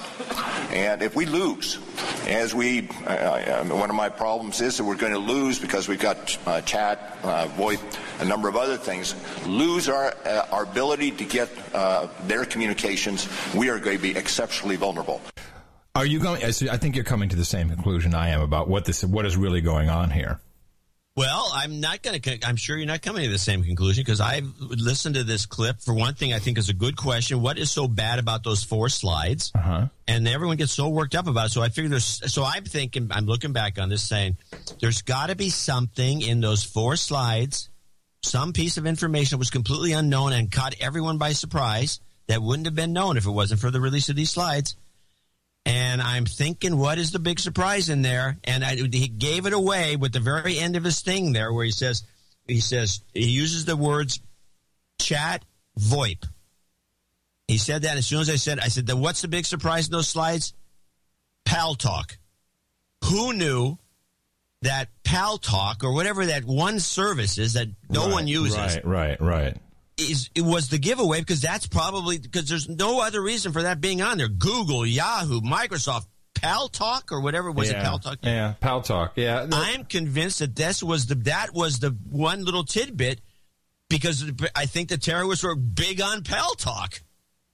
Well, Skype is also included in there. Yeah, but Skype was expected. I would expect to see Skype. I would expect everything on there. Nothing surprised me except Pal Talk. Okay, but I mean, all right. Can I take this ball for a second? Go. Okay. I'm seeing it a little different. I'm looking at the numbers. Last night, by the way, there was another dinner. Now normally I don't go out and party on school nights.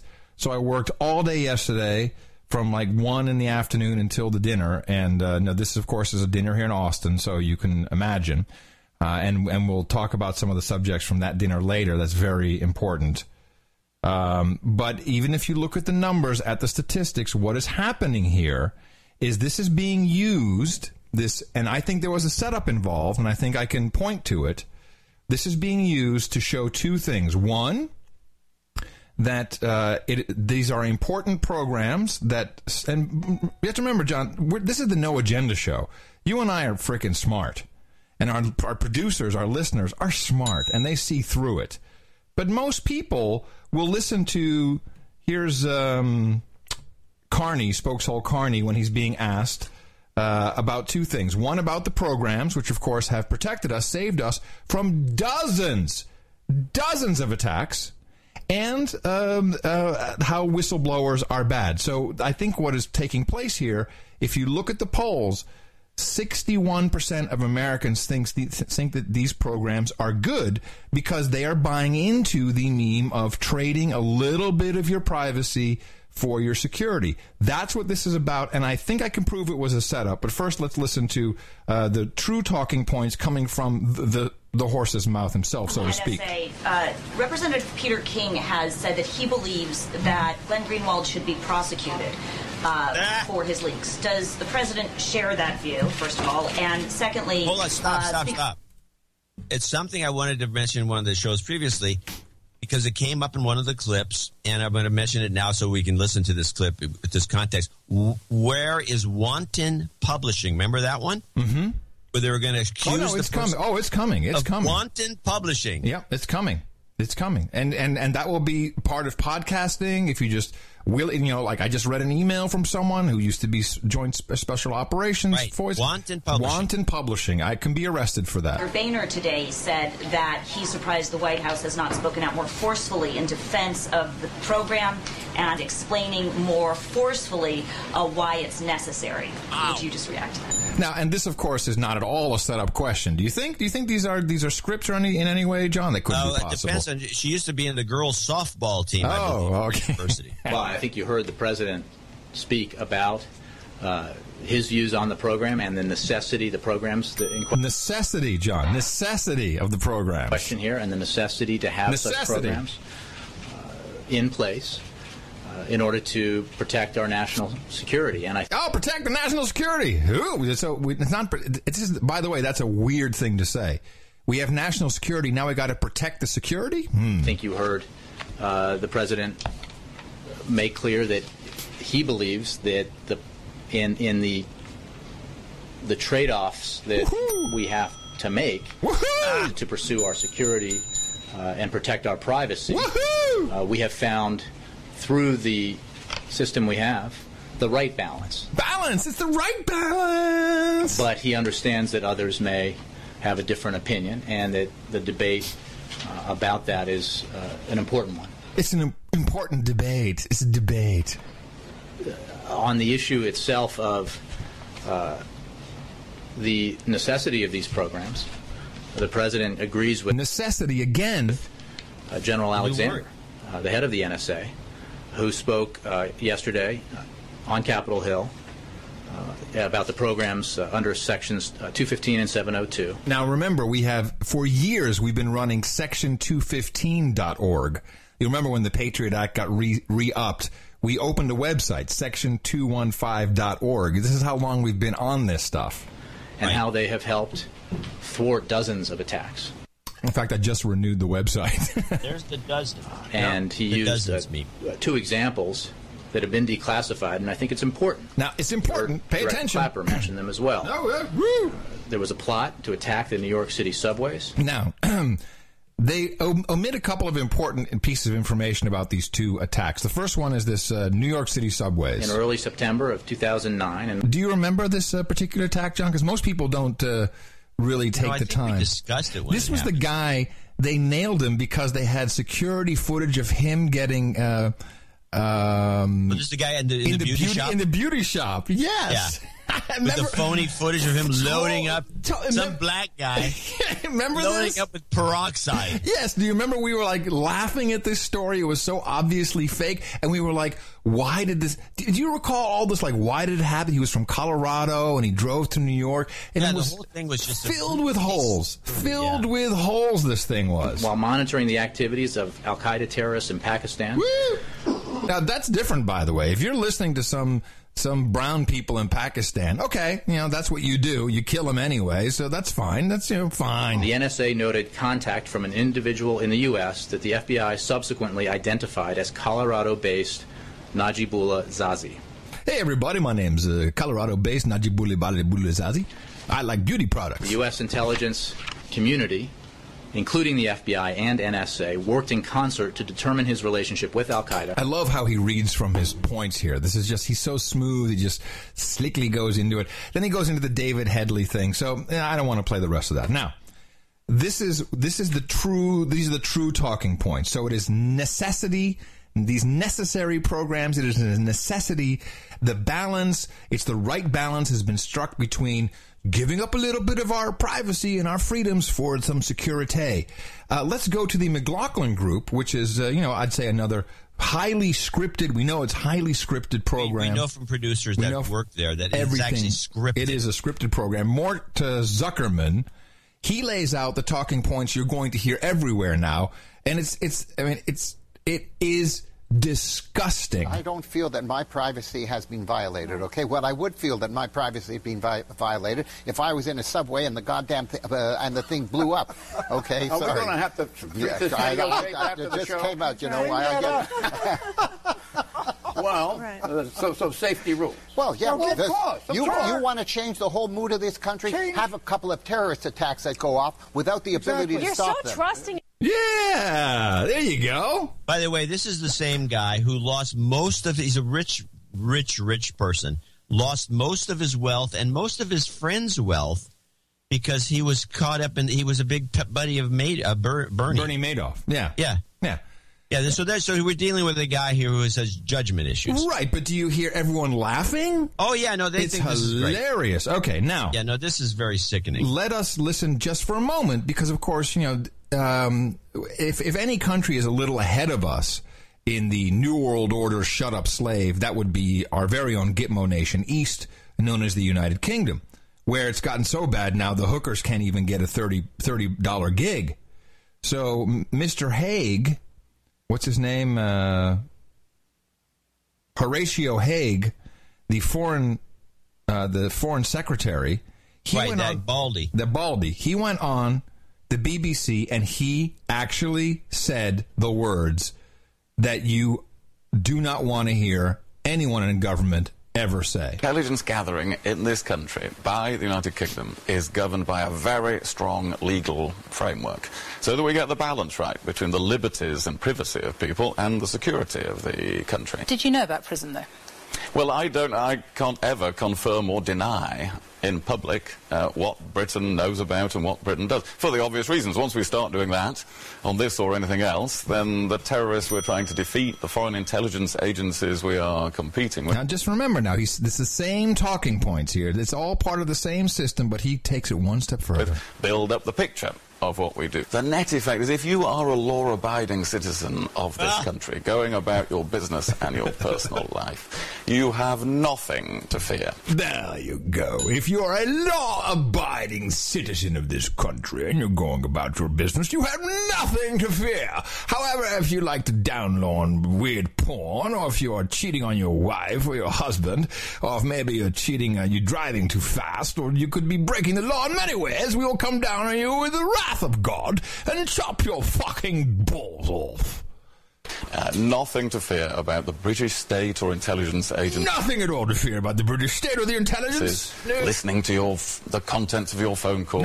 I'm sorry, I almost flubbed it there. Not listening to the the contents of your phone calls. Or anything like that. Indeed, you'll never be aware of all the things those agencies are doing. No, you'll never even know they're doing it. To stop your identity being stolen. We're protecting you. They haven't done a very good job of that, even. To stop a terrorist blowing you up. Oh, you don't want to be blown up by a terrorist. We have thwarted that many times. Right. But if you are a would-be terrorist... then we're going to fuck you up, bitch. Or the centre of a criminal network, or a foreign intelligence agency trying to spy on Britain, you should be worried, because that is what we work on, and we are, on the whole, quite good at it. Yeah, it makes you throw up. Meanwhile, by the way, so I lost, I had a $600 stolen from my mechanic's bank account through a ring, apparently. Really? And what it is, I know that's the report. I think I probably lose Wait. Through your debit card? Yeah. Then they give that back to you? We've had that happen so many times. Yeah, they give it back to you. Yeah, right. Okay, but it's like a process, and But this is an organized crime ring, and here's what. And I don't know. We have Mimi has her theories, and I have my theories of where the card numbers were stolen. First of all, it's the kids. The kids are doing this. They're your kids. I mean, the kids are always responsible. My kids don't even know I have a card. Anyway, so the thing was that it all took place unless my kids are living in Hemet, California. Possible. This has been the same place that's happened to us. In Hemet? Yes. Yeah. It's a little area south of Bakersfield in the middle of nowhere. Mm-hmm. And there's obviously a ring, and they got a card printing machine up because these cards are all obviously being run through stuff because it goes to gas stations. Yep. And they're not giving them numbers. Yeah, they take money out. They print a card. Mm-hmm. They get the number. They print a card. And they put your name on it or whatever, and then they use it in the gas stations. Walmart 6 times in a row, $30, $30. Nobody catches it. Nope. I was under the impression you'd catch these things based on the fact that these guys are buying tanks and tanks and tanks of gas. And sneakers.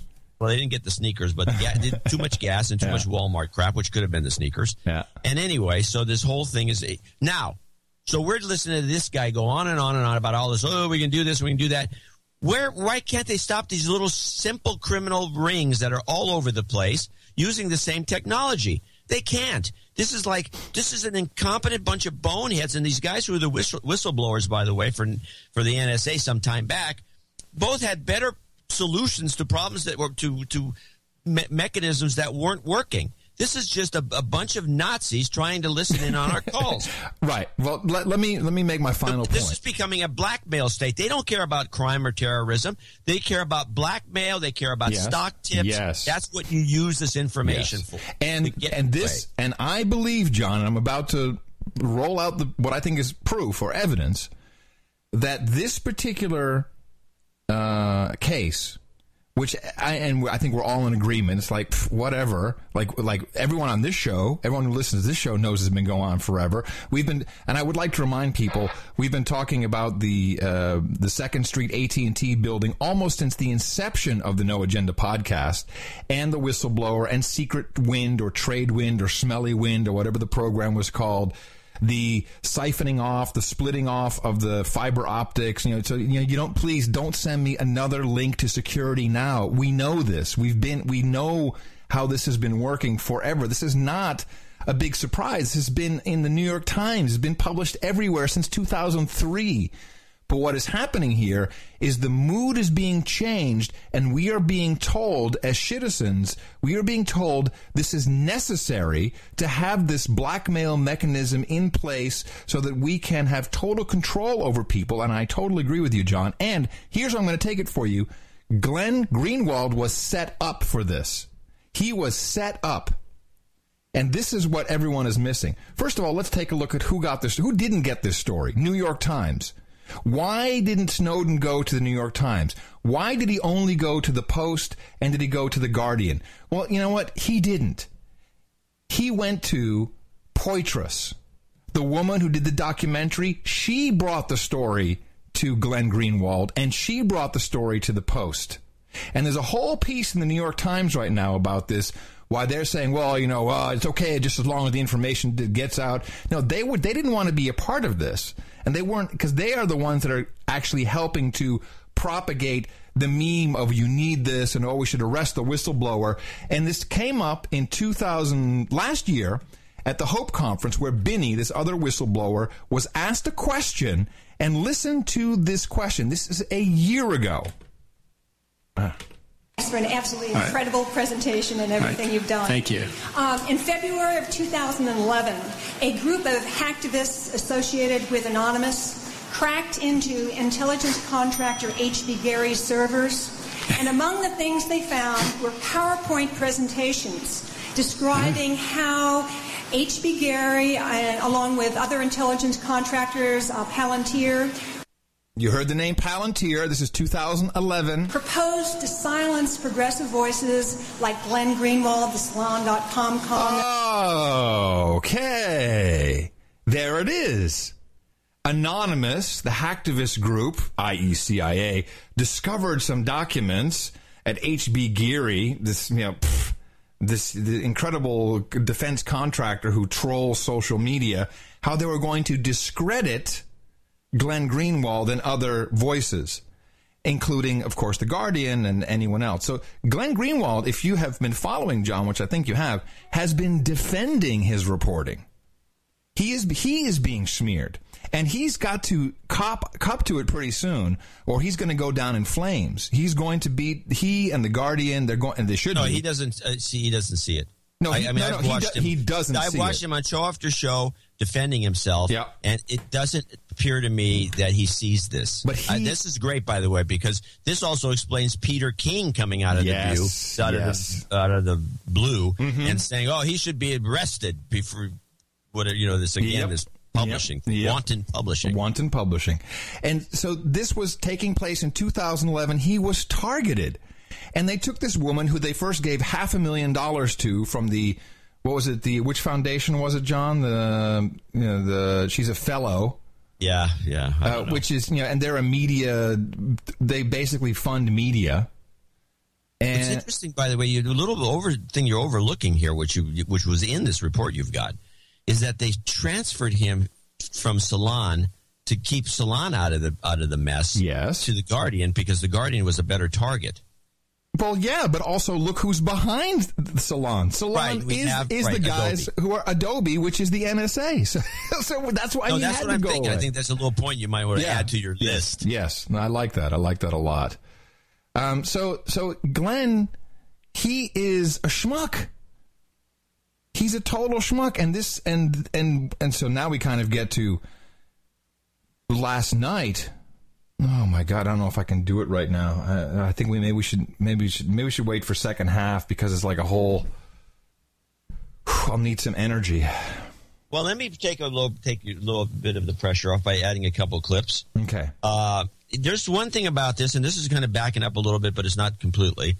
And this will be Mike Rogers again, the guy who's smearing Adam Sandberg, Snowden, and Nadler again, who brought up something that was then rolled out and seen at some other places when they deconstructed what Nadler had to ask or what it was said. But I just want to play the Mike Rogers on numbers because I want to remind people that this meme is such bullcrap that I want to point it out by playing this. Describe it. They collect business records, which is something called metadata, which is only phone number to phone number. Again, no names attached. It doesn't say Mike Rogers called Dutch Ruppersberger. Doesn't even do that. No addresses. The only closest thing you might get is a region of the country based on an area code. That's the closest you would get. And so some notion, and here's the thing, if you're going to connect the dots in anything like the Boston bombing to find out if there are other co-conspirators, if you're going to connect the dots on a 9/11 style event or hopefully prevent a 9/11 style event, you have to have dots in the box in order to connect.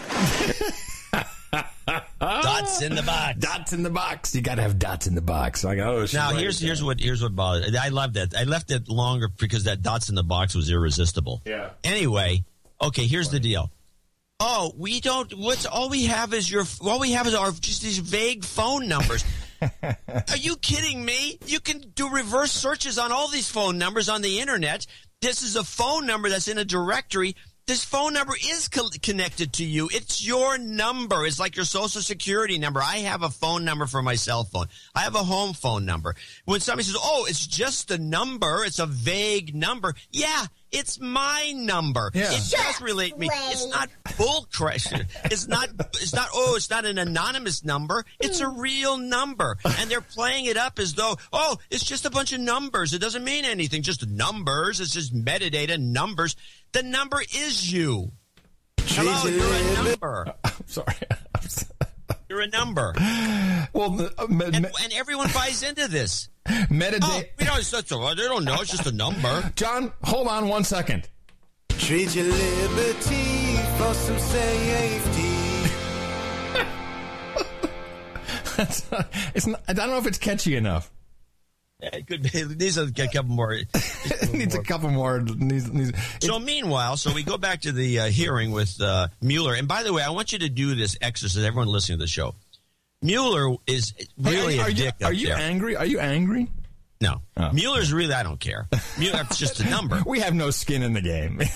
Mueller, we have no. Mueller is a dick. No stake in the outside. He is up there. He's got, by the way, the cadence of Napolitano. Yeah. There's a lot of this. It's almost like a milieu, like a gay milieu. You know, when you get a bunch of gay people, a lot of times they pick up they all sounding like each other. It gets very gay sounding because of the overall milieu. In fact, it happens to me. I start sounding gay when I'm hanging out with my gay friends. Well, I'd like to bring it to the show. Yeah. Anyway, so they all have this certain kind of a sound. But the other thing is this arrogance of that not Sheila Jackson, but that woman that was the head of the EPA. Lisa Jackson. Who's now at Apple, by the way. Yeah, rude arrogance. Yeah, well, that'll ruin the company. Well, actual nose in the air. His nose... During the whole thing, his nose is pointed up in the air. That's how arrogant he is. And I want everyone to do this exercise because this is the look on his face. Drop your jaw so your mouth's open a little bit, down, and kind of open, not fully open, but about half open, and then pull your chin back as far as you can. Okay. And you got this kind of, but now you have to have it's like the look is not just a dumb look; it's a fuck you look. It's like this guy's whatever. What are you going to tell me now? So anyway, that's Mueller's whole thing. I think he's getting sick of this. I think it's a fuck you in the morning. He gets racked good. This is Nadler asking him a question. Nadler 2, or I'm sorry, Nadler 1, I guess. Yeah, Nadler 1, yes. Yeah. That a dragnet subpoena for every telephone record, et cetera, every email record, although I know they don't do that anymore, but they could again tomorrow, and they did do it, certainly makes a mockery of the relevance standard in Section 215. If everything in the world is relevant, then there's no meaning to that word. Now, some of us offered amendments to narrow that several years ago, and in retrospect, maybe we should have adopted those amendments. But that's no excuse for a misinterpretation of relevance to the point that there is no such meaning to the word. Now, secondly, under Section 215, if you've gotten information from metadata, and you, as a result of that, think that, this phone number, 873 whatever, looks suspicious, and we ought to actually get the contents of that phone. Do you need a new specific warrant? You need at least a national security letter. All you have is a telephone number. You do not have subscriber information, so you need the subscriber information. You would have to get probably a national security letter to get that subscriber information. And then if you wanted to do more... If you wanted to listen to the phone... Then you have to get a particularized order from the FISA court directed at that particular phone of that particular individual. Now, is the answer you just gave me classified? Is what? The answer you just gave me classified in any way? I don't think so. Okay, then I can say the following. We heard precisely the opposite at the briefing the other day. We heard precisely that you could get the specific information from that telephone simply based on an analyst deciding that, and you didn't need a new warrant. In other words, that what you just said is incorrect. So there's a conflict. That's certain. It's the same answer to the same question. But I'm sorry, I didn't mean to. Well, I asked the question both times, and I think it's the same question. So maybe you'd better go back and check because someone was incorrect. I will do that. That is my understanding of the process. Okay, I don't question your understanding. It was always my understanding. First of all, congratulations. The great clip. I had the same one, obviously, but you set it up perfectly. I do want to just play this little report that came out, 30 seconds, about that classified meeting, which was just blown wide open, because this is what happened. Everyone's backpedaling, trying to say it was a misunderstanding. He didn't know what he was saying. He was confusing. But how about that secret meeting, huh? New details this afternoon from Facebook and Microsoft about their participation in the NSA surveillance plan. Facebook says the government requested data from between 18 to 19,000 user accounts in late 2012, a tiny percentage of Facebook's 1 billion users. Microsoft says it received requests for data from about 32,000 users. Both companies complied with those requests. And more than half of the United States Senate failed to show up Friday for a briefing by intelligence officials on the NSA surveillance controversy. The Hill reports the Senate had a short day Thursday and, quote, many lawmakers were eager to take advantage of the short day and head back to their home states for Father's Day weekend. Nor maybe we call that plausible deniability. I'm sorry, I couldn't make the meeting. Half of the U.S. senators did not go. This is funny because the report I heard from, I think it was Feinstein when she gave her little press briefing, is that only about 4 people didn't show up. Half the U.S. senators did not show up. I think they were there and they said they weren't. Oh, that's possible too. That's possible. Because there's your plausible denial. I wasn't there. Well, it doesn't matter as long as there's a report in the news. Then it's all true. Yeah. So then they didn't show up. So that now they've got their cover. Okay. Right. Or as the Obama bot said last night at dinner, yeah, it hasn't been a good week for the president. Well, it's like we said about a month ago now, they're going to start piling on, and it hasn't stopped yet. It's getting to be very fun. Let us please. Can we do donations and then Okay, I got a couple more things we got to listen to, especially the grilling by Louis Gohmert of Mueller, and also. Let's do it now. Would you Gohmert? Well, no. Let me. There's a bunch of them that they're kind of played in a certain kind of order. Okay, but where is it leading? Because for me, we now know that they can listen in at any time. They're recording everything, scooping. Yeah, this is a different topic. Oh, okay. All right, we're moving off to the IRS and some of the others. Oh, okay. All right. Is it really truly new? Because the last one. No, these are good though. These are great. All right. I'm personally just getting bored of the whole. Yeah, we're thing. Down. I got the one last clip from this. Wiretapping thing is Feinstein on Alexander on the attacks. We should know by Monday, supposedly. Just play this, and I'm going to challenge this. Did General Alexander characterize the attacks that were prevented? And when he says dozens, which he has said publicly, is he talking 24, 50, 100?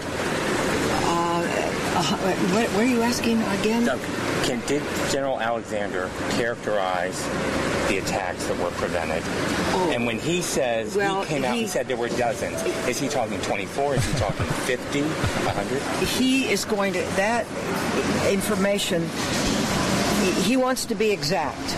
They're more than you think. And we should have that shortly. He said Monday.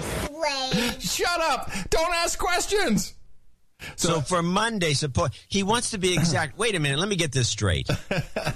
We've been doing this show long enough that anytime they set up some poor sucker to push a button and then they arrest him, they make big news out of it. So all these situations have been reported, and they generally have been publicized. No.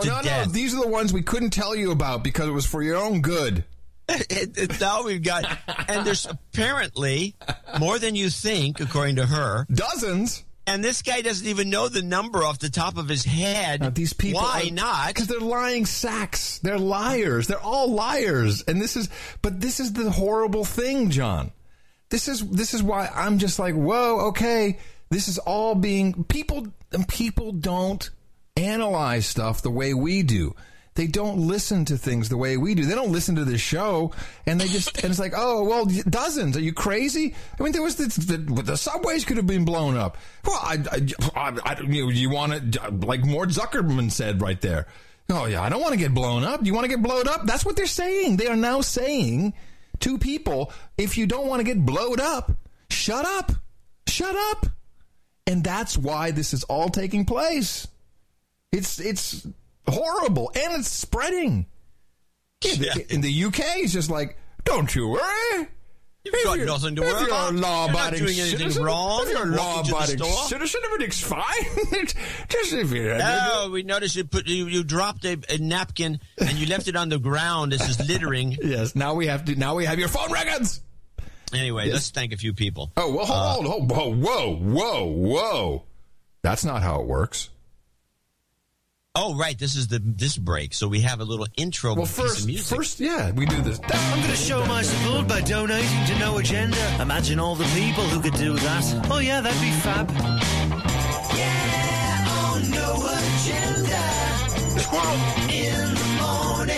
And before you start, I would like to mention that, again, this is how we fund the operation here, which is John and myself, and we have some back office, which is our families, essentially. Just to show you how it works in the real big world. You have this thing called public media. And in America, you have that. And we have the National Treasure, and NPR, our radio side, and we have PBS, the Public Broadcast System Television.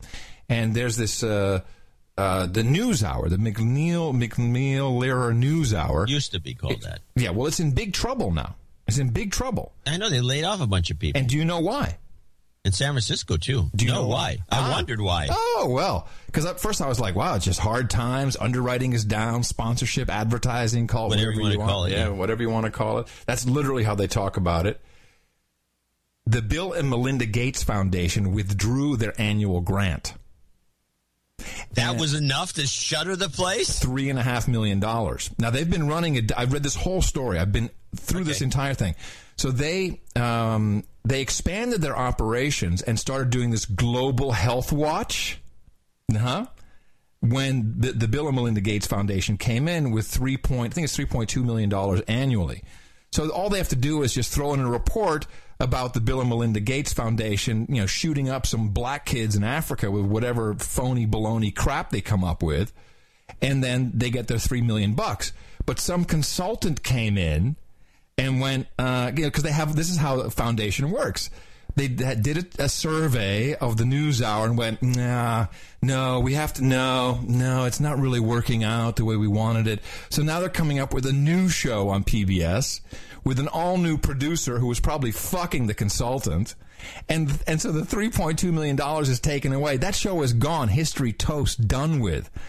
This is how these meetings work. It's like, we need to get some fresh blood in. What do you think, Bill? I don't know, Malin. What do you think? Yeah, I'm a little bored with the show. Yeah, I'm bored too. Tell you what, let's have someone investigate it. And that's how journalism works, philanthropic journalism. And it's over. It's screwed, done with. That show is going off the air. They're replacing it with a new show, which will be completely what Bill and Melinda Gates and their foundation want it to be. That's your news. Funded by a-holes who who propagate their message. What is that noise I keep hearing? Well, we have to definitely follow this story. Yeah, oh yeah, it's I know they closed the San Francisco office, so everyone's done. I guess a couple other bureaus. Like they're shutting down the bureaus, and they're going to pare down. The title is "Venerable Format of News Hour Struggles with New Era of Media." No, it doesn't. This is a great show. This is the story. And most objective observers, even though it's still left-leaning, because all media is, and it's been admitted to by the head of the Columbia School of Journalism in a speech. He said it. John, that is the title that I just gave you of the New York Times piece. Well, it's in their bet. Oh. NewsHour came under criticism in a confidential May 2012 report commissioned by the Bill and Melinda Gates Foundation, one of the program's major supporters in recent years, that concluded bluntly that the program needed to aggressively modernize news gathering production. Well, what? Are you telling me they're not on Final Cut Pro? Yeah. Oh, yeah. No, this is going off the air. This is going off the air. They're coming out with a whole new show. It's already, they're already producing it. This is a disaster. Yes. And it's people with money can get anything done they want in media. Proof. Fact. Wow.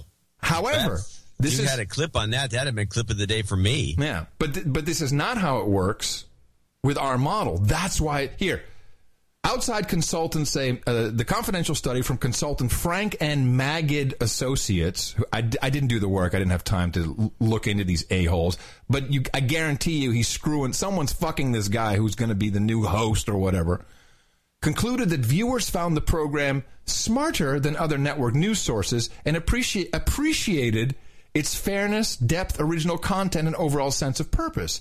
But they also felt that it doesn't excel for having reporters and personalities that viewers enjoy, finding it old-fashioned, slow-moving, and even boring. Well, let me tell you, I don't know about the so-called public sector, the public media, lying sack of underwritten commercial crap, but in my world, when someone says that about your show, you're fired. Wow. Viewers think it's a little old-fashioned, a little slow-moving. You're fired. Viewers? The viewer. Right. Hey, you're right. I watched that show. How come they didn't contact me? So they're fired. You're out. You're done. By the way, it costs $13 million a year to produce that. Yeah. I think they do a good job. Most people think it's the most objective. Forget about it. It's over. And so now we can't even get that. We're going to just get some sort of Fox-like thing here it is. or CNN kind of crap. PBS could choose with not 3D personalities. Hey, maybe I should apply. I've got a personality. Hey, everybody. Hello. Tech Grouch. Can I be your sidekick? Yeah. Hey, everybody. I'm the wacky sidekick with Tourette's. All right. PBS could choose not to renew the program's contract and find a new producer. For the moment, PBS instead is investing $3 million in a new program called PBS NewsHour Weekend, anchored by Hari Sreevasan, who's blowing somebody. It's that one in Hari Sreenivasan. He's on the show. Listen, a correspondent on the weekday program, and he's also the director of digital partnerships. Well, there it is. Oh, there's it's a coup. Yeah, there it is. There it is. This is how it works in public media. People with money can get anything done that they want. And maybe they just didn't like the coverage of the Bill and Melinda Gates Foundation, but you go down Somebody that route. Didn't like something. Yeah, exactly. This is exactly what happens. And that is why we chose for this model. Because it's the only way. We've had too many people come up with, you see this. Hey, what we'd like to do, we're changing our direction. And I've heard they did that with, I've had that done to me numerous times. And it's always like just total bull. It's just a lie because nobody has the guts to say, look, here's the way if you had guts, you go, look, we don't like you anymore. Yeah. You're done. Get out. Yeah. You're boring. I want new friends. You suck. I need new people for my dinners. It can't be you anymore. And by the way, we just thought it was a little boring. Someone like, oh God, I hate it so much because I've been through that loop. I've been through that. Yeah. It's they. They said, there was a meeting. Yeah, it's always they. There's some they. There was a meeting, at the board level, and it's out of my hands. I can't help it. It's like really what it is. If either you cut your hair or, I'm sorry. Cut your hair. Yes, I've been told that. Yeah. Hey, that trademark of yours? Get rid of it. Yeah. Oh, you want me to look like a penis? Hey, Gene Shalit, can you lose the mustache? Yeah. Hey, Oprah, can you be white and thin? Exactly. No, it's not about that at all. All right, so yes, let's thank some people. Sidelight was depressing. Yeah, well, no, it's not. It's not. Thank people here, and you give me that kind of thing. I use that's one of my sources. It makes me feel happy that we. Okay, we're not living it up, but hey, we're living, and I'm very proud of that, and I'm proud of doing that with you, John Charles Dvorak. Your middle initial stands for cash. Ezreal, the aerial guy, came in this week with 1 2 3 4 5, as a matter of fact. Listener from day one, producer, contributor once in a while. So give me a douchebag. And keep it rocking. Right on, man. Thank you, Ezra. Stephen Vanderhav, a.k.a. the Count of Count the Money. Count the Money. Count the Money. He just saw The Man of Steel. Here's some trivia, he says. Question 1. In the movie, how many years has Superman lived on Earth? Answer, 33. What does Superman take down at the end of the movie as a warning to be left alone? Answer, a drone. Yeah. Are we ahead of the curve or what? We actually influence Hollywood with this show. Okay, so Sir Mark Wilson came in at $100 and wants to get his ring, and he's irked about this. Of course, now we have because he's in the UK. They steal it. They steal it. They steal it. Oh, look at this. We'll get it to you, Mark, eventually. Or Sir Mark. Chad Watson, $100. Christian Herzog, 73.73 is Sir Zog to you. That's right, 73s. And he's, by the way, KC9 is Kansas City 9. Why join the YMCA? Oh, God. It's not okay. Yankee Juliet Yankee. Oh, okay. Michael Shoemaker. Oh, whoops. Excuse me. Yes, hold on. I mean, you didn't call for it. You just go right into it. 69, dudes. I know. And I'm getting parched already from that yelling. Yes, I am. Michael Shoemaker, 6969. Tyler Oglesby. Pascal Shelfhout. And he's got a Happy Father's Day to us and a 2-year anniversary coming up of something or other. He needs a de-douching if you could give him one. Yeah, of course. You've been de-douched. By the way, the Tyler's goes to his MILF. Oh, okay. Nice. James Durant, or Pascal Shelfhout is the last one. James Durante, 6969. He's got the Father's Day shout out. Okay. It's kind of hard. Way to go, John. Sorry, Pascal. Or Durante. Sorry, we got a lot to do here today. Can you just move on Matt with it? Lipke, 6969. Stephen Webster, on. Daniel Henderson, Robert Clayson, Chad Biderman, Mark Fogwell, Brian Barrow. Chad Biederman, I think, probably. Biederman. Could be Biederman. Yeah. Fogwell says I sound desperate. The C stands for cash. Also stands for computer. Byron Barrow, and by the way, I want to mention where he's from. He's in Wootton Bassett. Yes, Brian Barrow. That's what I said, Brian. You said Byron. Brian Barrow in Wootton Bassett. Mm-hmm. Erica Langer, got a birthday coming up in San Francisco over here. William Bauman, 6969, and he told us how to say this name, Hueneme, this port town in California. I'll get it next time. Ed Zolo, he's putting this through. Everybody goes to knighthood, by the way. Chris Culbreth, and in Denver, and that is the 6969 Club. 69, dudes. Pascal, by the way, in Shelfhout, or Peter Shelfhout, is in Haarlem, Netherlands. Where's his name that you're butchering? Shelfhout. I can't see it on the Number list. 22. 20. Oh, Schelfhout. Yeah, that's what I said. That means shelfwood. What is that noise? Where's that coming from? There's not me. That came through my speakers. No, that's something is.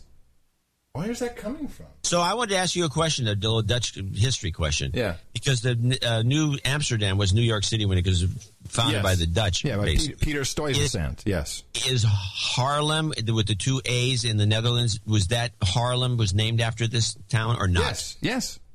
Haarlem, New York was named after Haarlem in the Netherlands, yes. Why did they drop one of the A's? Well, I mean, this to get the A's A-holes out. Never mind. Okay. Yeah. All right. Anyway, onward.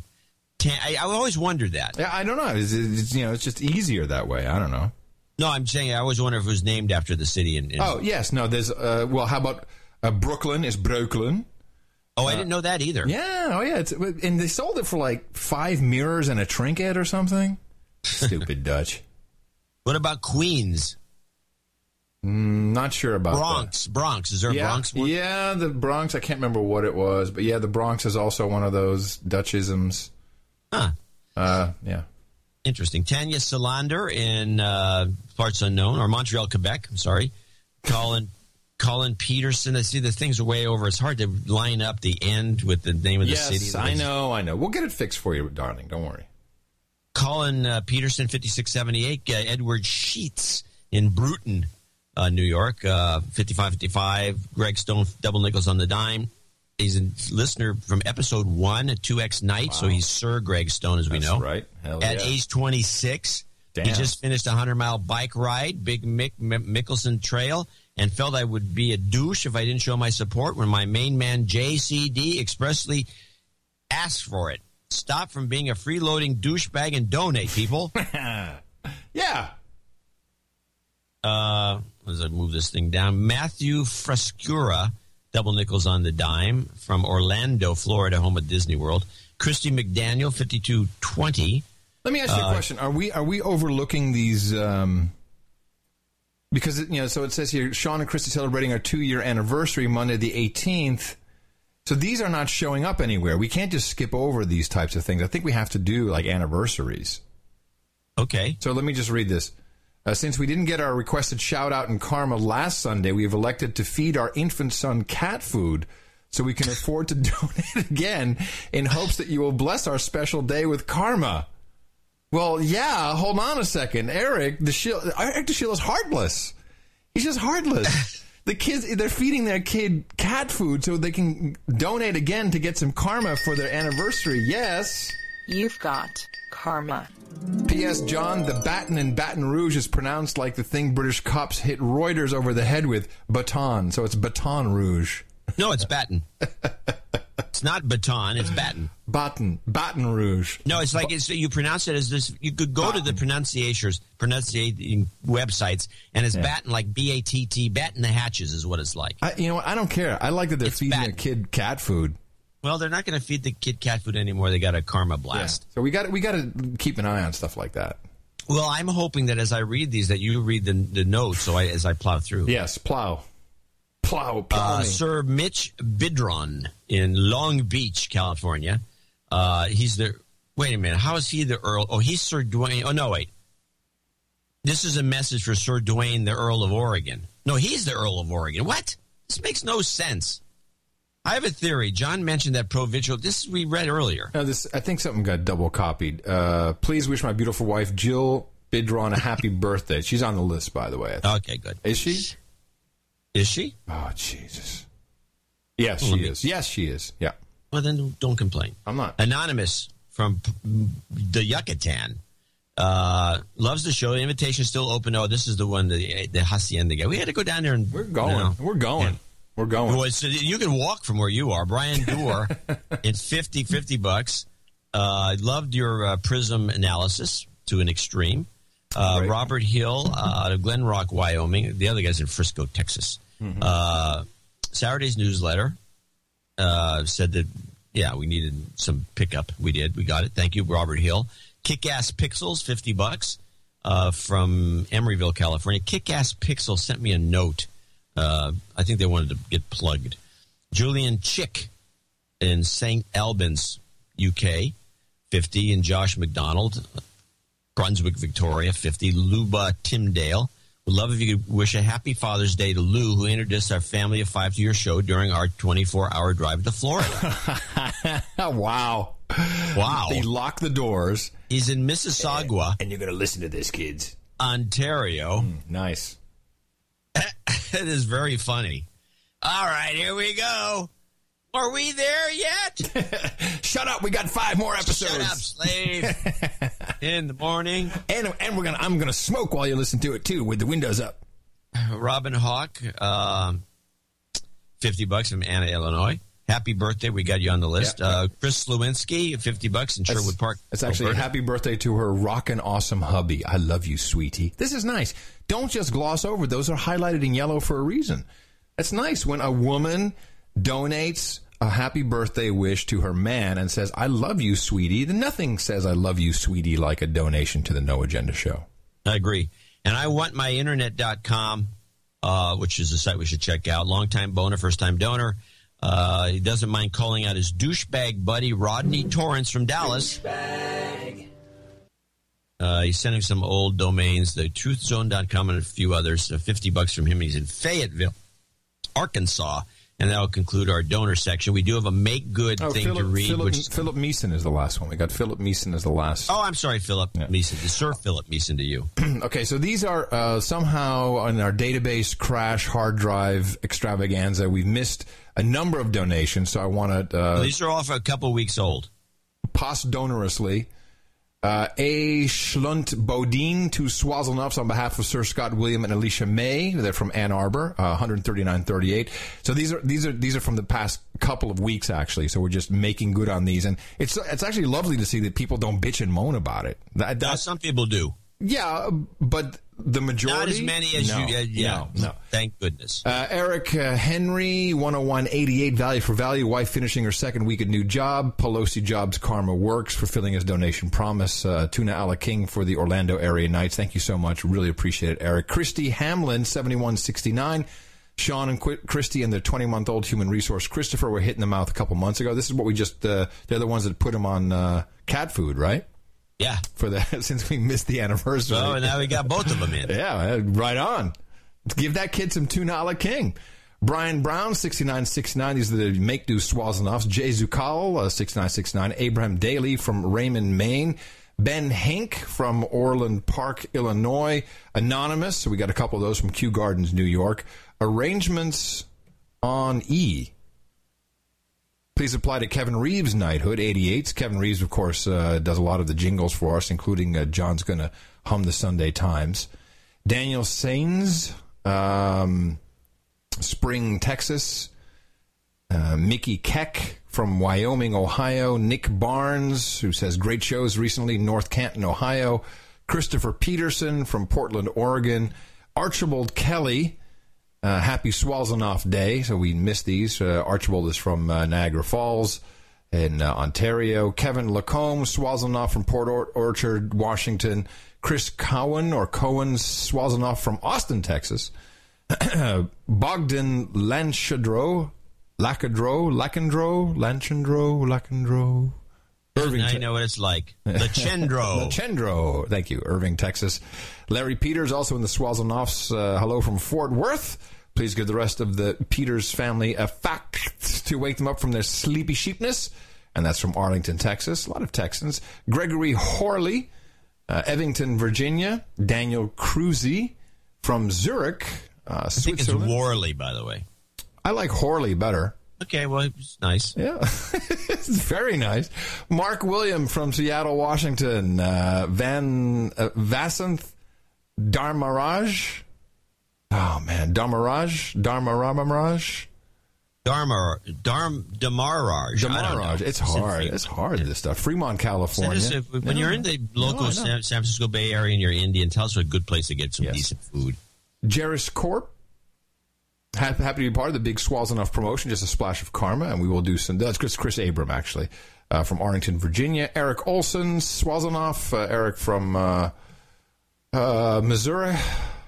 Howard Anderson from Leesburg, Virginia. We got all the spooks coming out. Robert Mueller. There we go. Swalzenoff from Chesapeake, Virginia. Say no more. Ryan Nessler. Good shit. Here's money. And he's from Minnesota Nuts. Altura. Did you hear that? Yeah, I heard it. What is that? It comes through your speakers. No, I know, but that's what's... Something is moving. I think you got a cat in the house. No, I'm looking at my browser, and I only have Squirrel Mail open, so it can't be that. But there's something... Some program is deciding... Keep on reading. It's fucking... It kind of adds a little charm to the show. Matthew Frescura... who's coming back now. He donated again today, Orlando, Florida. Brian Pollock. Did you read Ryan Nessler? Did you miss him? Ryan, yeah, good shit, here's money. Oh, okay, yeah. Brian Pollock, Swazenoff from Missouri. Ron Jordan, Augusta, Georgia. Paul Richardson, Richfield, Minnesota. Nuts. Michael O'Grady, Augusta, Georgia. Wendy Berkelar, that's how I would pronounce it. That would be a very Dutch name, because who doesn't need a little 69 in their life? Send pictures from Ottawa, Ontario. Lee Kenyon, Plainfield, New Jersey. Frederick Leaders from Ontario, Oregon. Christopher Denon from Brooklyn, New York. F.R. Frey, or Fry, Hampton Bays, New York. Blake Israel. Blake from Norwalk, Connecticut. Thank you very much. James Chesney, Brownston, Michigan. Elizabeth Borozan. Hi, everybody. Thanks for rain sticking my Euro vacation. Tucson, Arizona. Dame Joan Daughterfrey. She's all in for the Swaziland promo. Great idea, guys. Love a little 69 in the morning.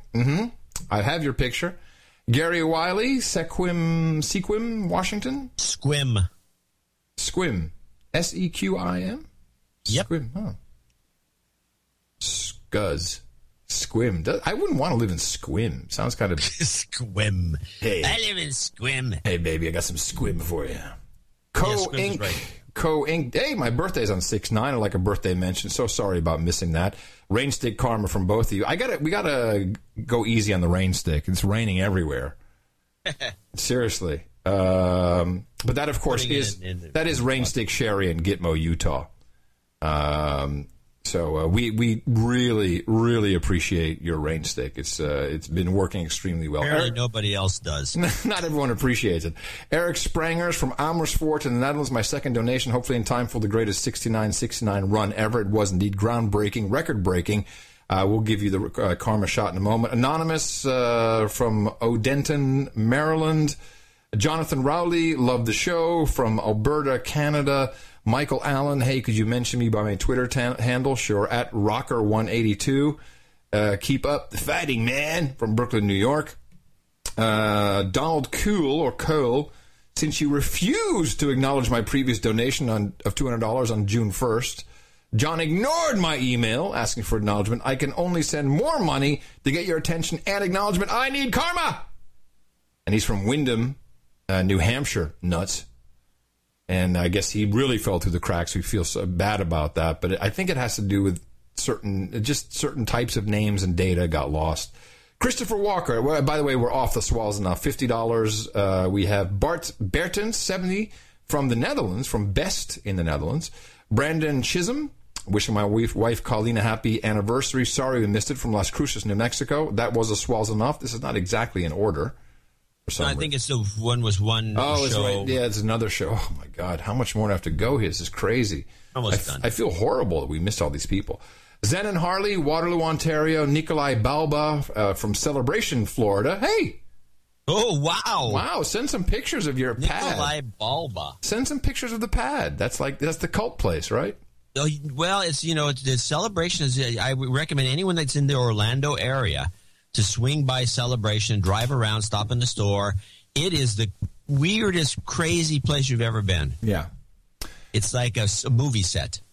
HCSI BV Huttinga from Wageningen in the Netherlands. Thank you so much for your swallows enough. Callan Nister from Northville, Michigan. In the morning, comrades. Happy Sixer. 6613. jmoon.net. Juliet Alpha Yankee Mike Oscar November.net. From LeGrand, Oregon.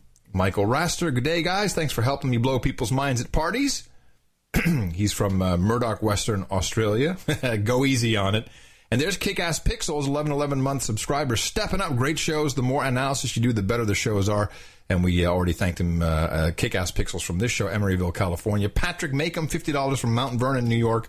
And Mac Harbor LLC, $50 from Sheboygan, Michigan. Thank you all very, very much. We apologize profusely. Shit happens, and thank you very much for not yelling and shouting and being dicks about it. And here is a big ass hunk of squim loaded karma for you. You've got karma. But the fun doesn't end there. We have some Father's Day congratulations. We have, I don't have a jingle for it, but we have Jeremy Ross says Happy Father's Day to his dad, Wayne. These people have all donated, by the way, are on the list today. James Durant says Happy Father's Day to you and I, John, and his dad. Tanya Solander says Happy Father's Day to her daddy. Colin Peterson says Happy Father's Day to me, I guess, and maybe you, I'm not sure. And Lula Timdale says Happy Father's Day to Lou.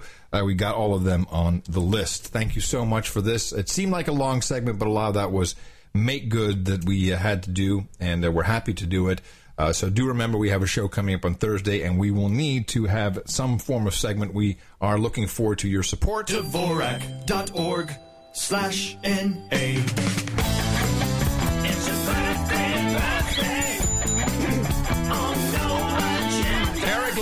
Erica Langer says happy birthday to Sean Z. He turns 29. Sir Mitch Bedron, his beautiful wife Jill is celebrating. Robin Hawk says happy birthday to her rockin' awesome hubby Raleigh. I love you, sweetie. And Ed Zalo says happy birthday to Phil Rodas. All of you, congratulations from your friends here at the best podcast in the universe. It's your birthday, yeah. Woo! Darn. All right. They've waited long enough. I need to get into this. This is just crazy. Okay, here we go. All right. So you gonna play the second half show's jingle? I don't think it. Well, I can do it. I mean, if don't if it's not nutty. It's worse than that. All right. So we have some of our very, very good friends here in Austin, and these are the kinds of guys. I'll tell you. These there's four guys. Is this Group A or Group B? This is Group G. These are the gay boys. Oh, this is the okay. I forgot about that. And just let me just to set it up how awesome I think these guys are. One of their friends who's in Austin, who's I think 68 or 69, he needed a kidney, and one of our friends, they were all on the list. One of our friends just said, "Oh, here's a kidney." So this is what these guys are like. They're like, "Oh, you need a kidney? Okay." So you kind of you get some, and this just happened like. All of a sudden, he's like, yeah, I'm in the hospital. Way in the hospital. Oh, no, I gave Robert my kidney. Like, okay. So think about what kind of people these guys are. So they have a dinner party, and one of them is Fritz. Now, Fritz is Mexican-German, which is, if you want a crazy-ass combination, get that. And we have a lot of Germans in Texas, but German-Mexican is even crazier. And so they were having a dinner party with a couple other people, and normally I would say no. Not on Saturday night because that's a school night. I can't go out and play. But when these guys ask me, I go. First of all, I really love them, but you can't. These are people who are pretty awesome, and they have a guest, a friend, and I've promised to not mention her by name, and because I think she got really freaked out when she found out that I just poke holes in everything. And is this a person whose name I would recognize? No, not at all. Okay. But is a woman, and she is a childhood friend of one of our friends. And she lives in Houston, but she was in the Austin area for a couple things. She was in the Austin area for something called Battleground Texas. And I was like, oh, what is Battleground Texas? And as she's explaining to me what Battleground Texas is, it's essentially, it is, if you look at the website... hold on, I just want to get all my notes here. What is the website? It's battlegroundtexas.com. Yes, yeah. So battlegroundtexas.com. You can see in the logo already. Oh yeah, it's Obama. It's Obama bot. Right. So they have what they say they're doing is they say that they are just registering everyone to vote, but they're not. They're registering everyone to vote Democrat. Right, you can tell. But she was telling me about, she was kind of funny about it. She's like, no, this is all just, we're just feminists and Nazis. We're out. And I think she immediately had me pegged as like a Republican, which is wrong. And this is kind of where the whole thing got off to a bad start. So she's telling me about this. I'm like, really? Tell me about this Battleground Texas. Oh, it's. What's your zip code? No, don't, please don't fill out I don't want any information. No, I'm putting my name in. Give me your zip code, though. They're not going to give it to me. No, why do you need my 78704. Yeah. And so it's really, really sad. So she's like, oh, no, this is the whole, it's just like OFA, she says. I'm like, what? You go to OFA? Oh, yeah, no, I'm a member of OFA. You know what OFA is, don't you? Organization of Freaks of America? Obama for America. Obama for America. Right. And so this, of course, is run by the same people, I'm sure. And they do is they have big meetings, and they have, they all go sit down, and they talk about the snowflake. You know what your snowflake is, don't you, John? No, I don't even know what you're talking about. You're in the middle of the snowflake, and you branch out with your crystal, And then so you are reaching people in your area, and hopefully you touch another snowflake is created. I'm not kidding. Yes. You know what a snowflake looks like, right? Is this woman spinning while she's telling you this? Almost. So I'm like, okay, but she's making fun of it. So I'm like, oh, that's pretty funny. She says, yeah, no, we have the generic Coke, we have the organic pizzas, and we talk about how we're going to basically register people to vote because Texas is not a red state. She says Texas is a non-voting state. I'm like, okay, fair enough, great. Then we're just all happily chatting about, and I, of course, at one point say, wow, it's been an interesting. Something came up about the NSA and about the spying and everything, and she says, yeah, it's been a really rough week or rough month. And I said, yeah, well, it's same old, same guy, different story. Doesn't make any difference who's in the White House. And then she says, and this is what got me pissed off. She said, yeah, except now it's a Democrat, and of course, everyone just wants to, to kill the black guy in the White House. I'm like, yeah, oh yeah. I'm paraphrasing, but that's what it was, like a talking point. It was like MSNBC, and she said, you hear it all over Texas. I'm like, really? So I hear it on MSNBC all the time, but I don't hear anyone in Texas really saying they want to shoot the black guy in the White House. And then she has this scale of like 1 to 5 and how we got to talk to people about this thing. And 5 is people who just want to go shoot the black man in the White House. And 1 is like Mickey, like loves gay people and maybe has a gun. So, essentially, if you look at her Twitter, which I did, what they do is they yell at Republicans on Twitter. That's kind of the whole job of Battleground Texas. But she says, if it's for getting people to register to vote, obviously you said it was for getting people to vote Democrat. Because if you listen to the second paragraph in the About Us page, to do that, we need Texans in every corner of the state, from Amarillo to Brownsville and El Paso to Beaumont, to stand up and say that that they're tired of not being heard, tired of being represented in Austin and in Washington, D.C., and tired of the same Republican playbook, which is failing our communities and ignoring the needs of countless Texans. Yeah. So, seriously, I can't give you her Twitter, but seriously, what she does is yells at Sarah Palin on Twitter. I kid you not. I kid you not. Now, so now this woman is very interesting. She lives in Houston. She's from Virginia. I believe she's wealthy because she has an 11-year-old son and 2 horses. So, and the irony, her husband is in the oil and gas industry. We didn't get to talk about that because she says, but that's not my real job. Oh, what's your real job? Well, she works for Moms Demand Action. I'm like, well, what's that? Because, and I'm really trying, I don't like ruining dinner parties. I don't. Yeah, I know. These are my friends. Yeah, and by the way, already risky to have there. Well, yes, of course I'm a risk. And there was like the minute she said that thing about, shoot the black man in the White House, it was like someone put the cone of silence over the table and everyone's like looking at me. Like, oh shit, oh, she didn't, Curry's here, oh God, oh please, oh shit, no, he's gonna ask questions. So then she starts on about this momsdemandaction.org. I was like, what is it? Well, we want universal background checks, we want to limit magazines, we want, I'm like, oh wow, okay. And this is, now all of a sudden things are starting to click into place to me, because I had just seen someone from Moms Demand Action on television. Here's Kim Russell, who is the national spokeswoman for this organization, I think on CNN. What would you say has been your group's singular success since the shooting at Newtown? I think our biggest success here has been just harnessing the power of mothers and fathers to join us in this fight. The tragedy in Newtown woke us all up. We were shocked to discover the state of gun violence in this country. It's really a shame that it took such a tragedy to do that, but now we're here and we're going to fight this. We're going to get awareness out about this issue legislatively and also from a cultural perspective.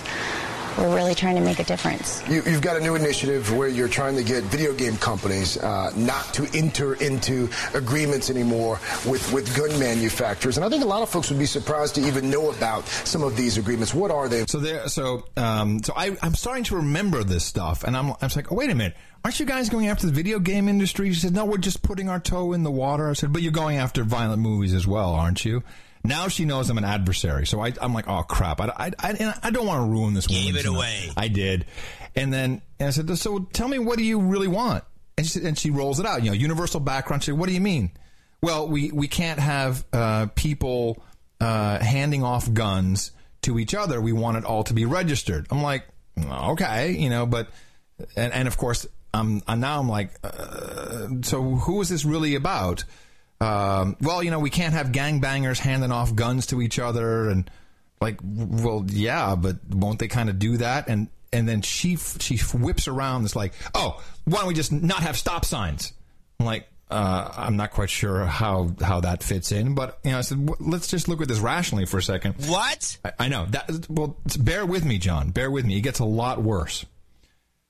So I'm like, when did this thing start? She said, right after Newtown. And what is it? Yeah, it's moms from all over the country, and we demand action.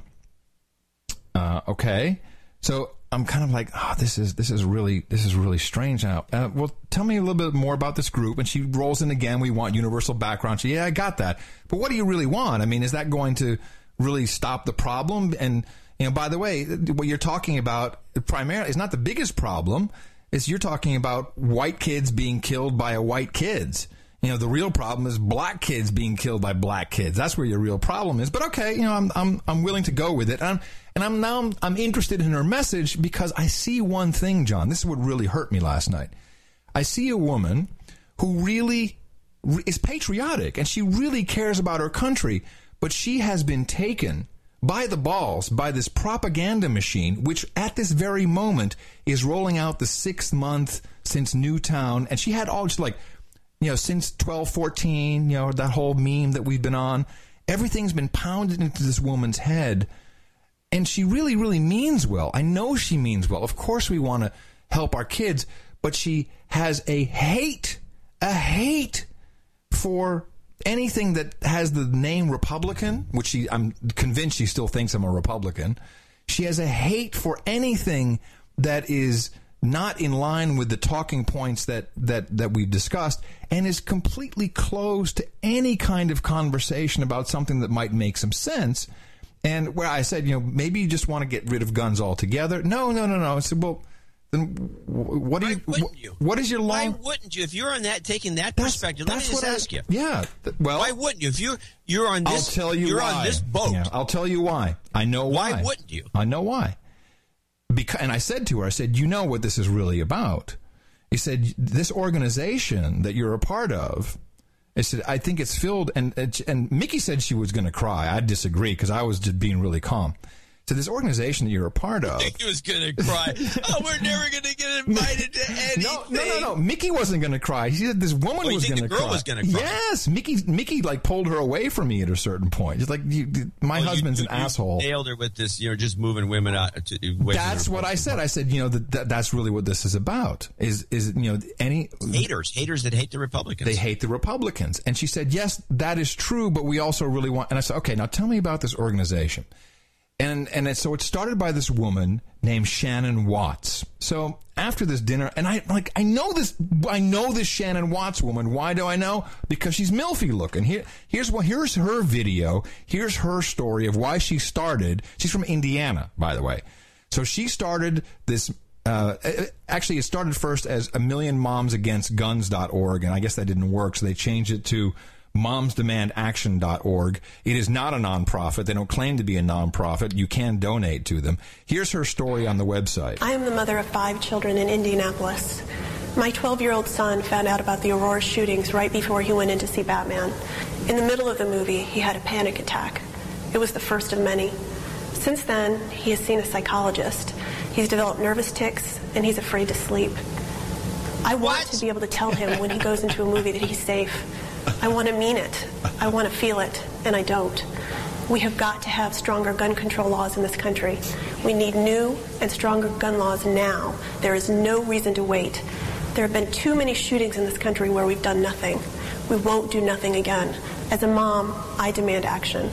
Yeah, boo-hoo. Boo-hoo. Okay, now let me stop you here. Couple of things. No kid should react this way unless obviously the dinner table talk is about this constantly, and she has scared her own child to death. And you're letting the kid go to the Batman movie. I mean, please. So this woman's got an issue. I'm reminded there's an ad that's floating around the Bay Area. It's a strange ad. It's a woman saying she's selling some sort of program so you can get your kids to stop back talking and to behave. And she starts by describing her own child going berserk, and then apparently having these huge tantrums and was completely out of control. Then she says, and I'm a psychologist. She's the psychologist who let her own kid go out of control. Now she's got some program. This is the problem. These women. Well, hold on, John. You don't have the complete story. So I'm seeing this woman, like, I know. I'm not talking about that woman. I'm talking about Shannon Watts. Shannon Watts. There's a story behind her. So I know this woman. I've seen this woman before. She used to be Shannon Troughton, Troughton. But if you find, and by the way, the women, the moms demand action for gun sense. It's the whole thing. Common sense, regulation. It's the entire talking point. Common sense, gun sense. Got it. Gun sense. Okay. She is the founder of Moms Demand Action for Gun Sense in America, a national organization dedicated to creating action on common sense gun laws at state and federal levels. Former founder and president of Vox Pop Public Relations, a public relations agency focused on enhancing the value and reputation of individuals, companies, and organizations. Formerly, she led communications for the country's largest health insurance, medical device, and agricultural companies. Which company would that be, John, do you think? That's where I remembered her from. Monsanto. Exactly. She was the spokeswoman for Monsanto, for GE Healthcare, she worked at Fleischmann-Hillard. Hello. One of the biggest. Yeah, Fleischmann-Hillard. Fleischmann-Hillard. So she's been hired. She has been hired to create this group, and this is what happened. I saw it happen before my eyes. This woman, she's a little younger than I am. I saw her realizing that she's been had. She's been brought in, and of course she's angry. Everyone's angry. People are angry. She's angry about whatever happens, whatever you think happens, that children are getting killed and we're getting killed and all this stuff is happening. Even though all the numbers are down, by the way, but go on. But you can't reason with her on that. She has been programmed, and I felt so bad for her.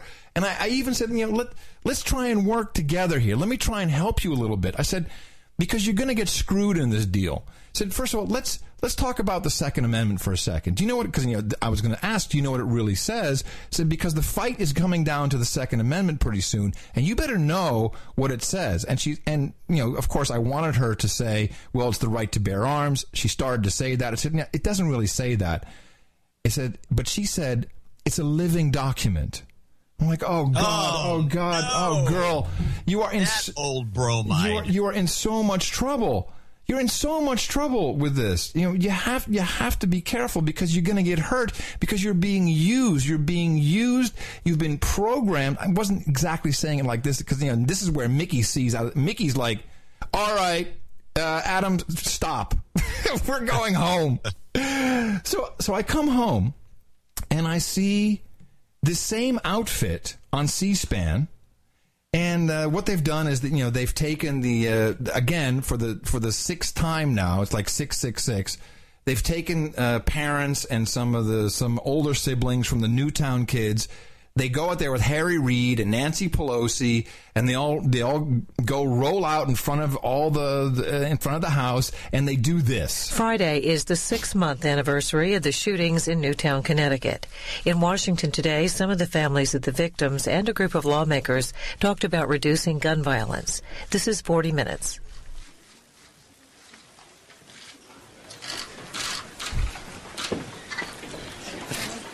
The following people were killed on December 14th due to gun violence. Charlotte Bacon, age 6. Olivia Engel, age 6. Anna Marquez Green, age 6. Dylan Hockley, age 6. Madeline Seuss, age 6. So you kind of get the idea of what's going on here, right? It's like, so they are literally taking they're abusing these names once again, and they do this continuously, and they did this all over Washington, D.C. I'm like, you know what? So that's a 6-month list. Let me give you a list for a second, okay? All you people who think it's, is it horrible that children got killed? Maybe. I don't know what happened. Maybe it'd be more effective if you show what really happened or release some of the records. But okay, you're too traumatized to do that. Let me give you a list from the past 2 weeks. Staff Sergeant Jesse L. Thomas Jr., 31. Lieutenant Colonel Todd J. Clark, 40, Edmund Mills, New York. Major Jamie E. Leonard, 39, of Warwick, New York. Second Lieutenant Justin L. Sisson, 23, of Phoenix, Arizona. Specialist Robert A. Pierce, 20, of Panama, Oklahoma. Warrant Officer Sean W. Mullen, 39, of Dover, Delaware. Private First Class Mariano M. Ramundo, 21, of Houston, Texas. Specialist Ray A. Ramirez, 20, of Sacramento, California. Specialist Kyle P. Stokely, 21, of Mosley, Virginia. Staff Sergeant Job M. Regu, 30, of Austin, Texas. Where's that list? These are people who are dying in Afghanistan for no fucking reason. That's a list you should read once in a while. That's 2 weeks. No, instead, Nancy Pelosi has the gall after that to say this. As far as I'm concerned, we've never, ever had a better speaker than Nancy Pelosi. Thank you very much, Mr. Leader.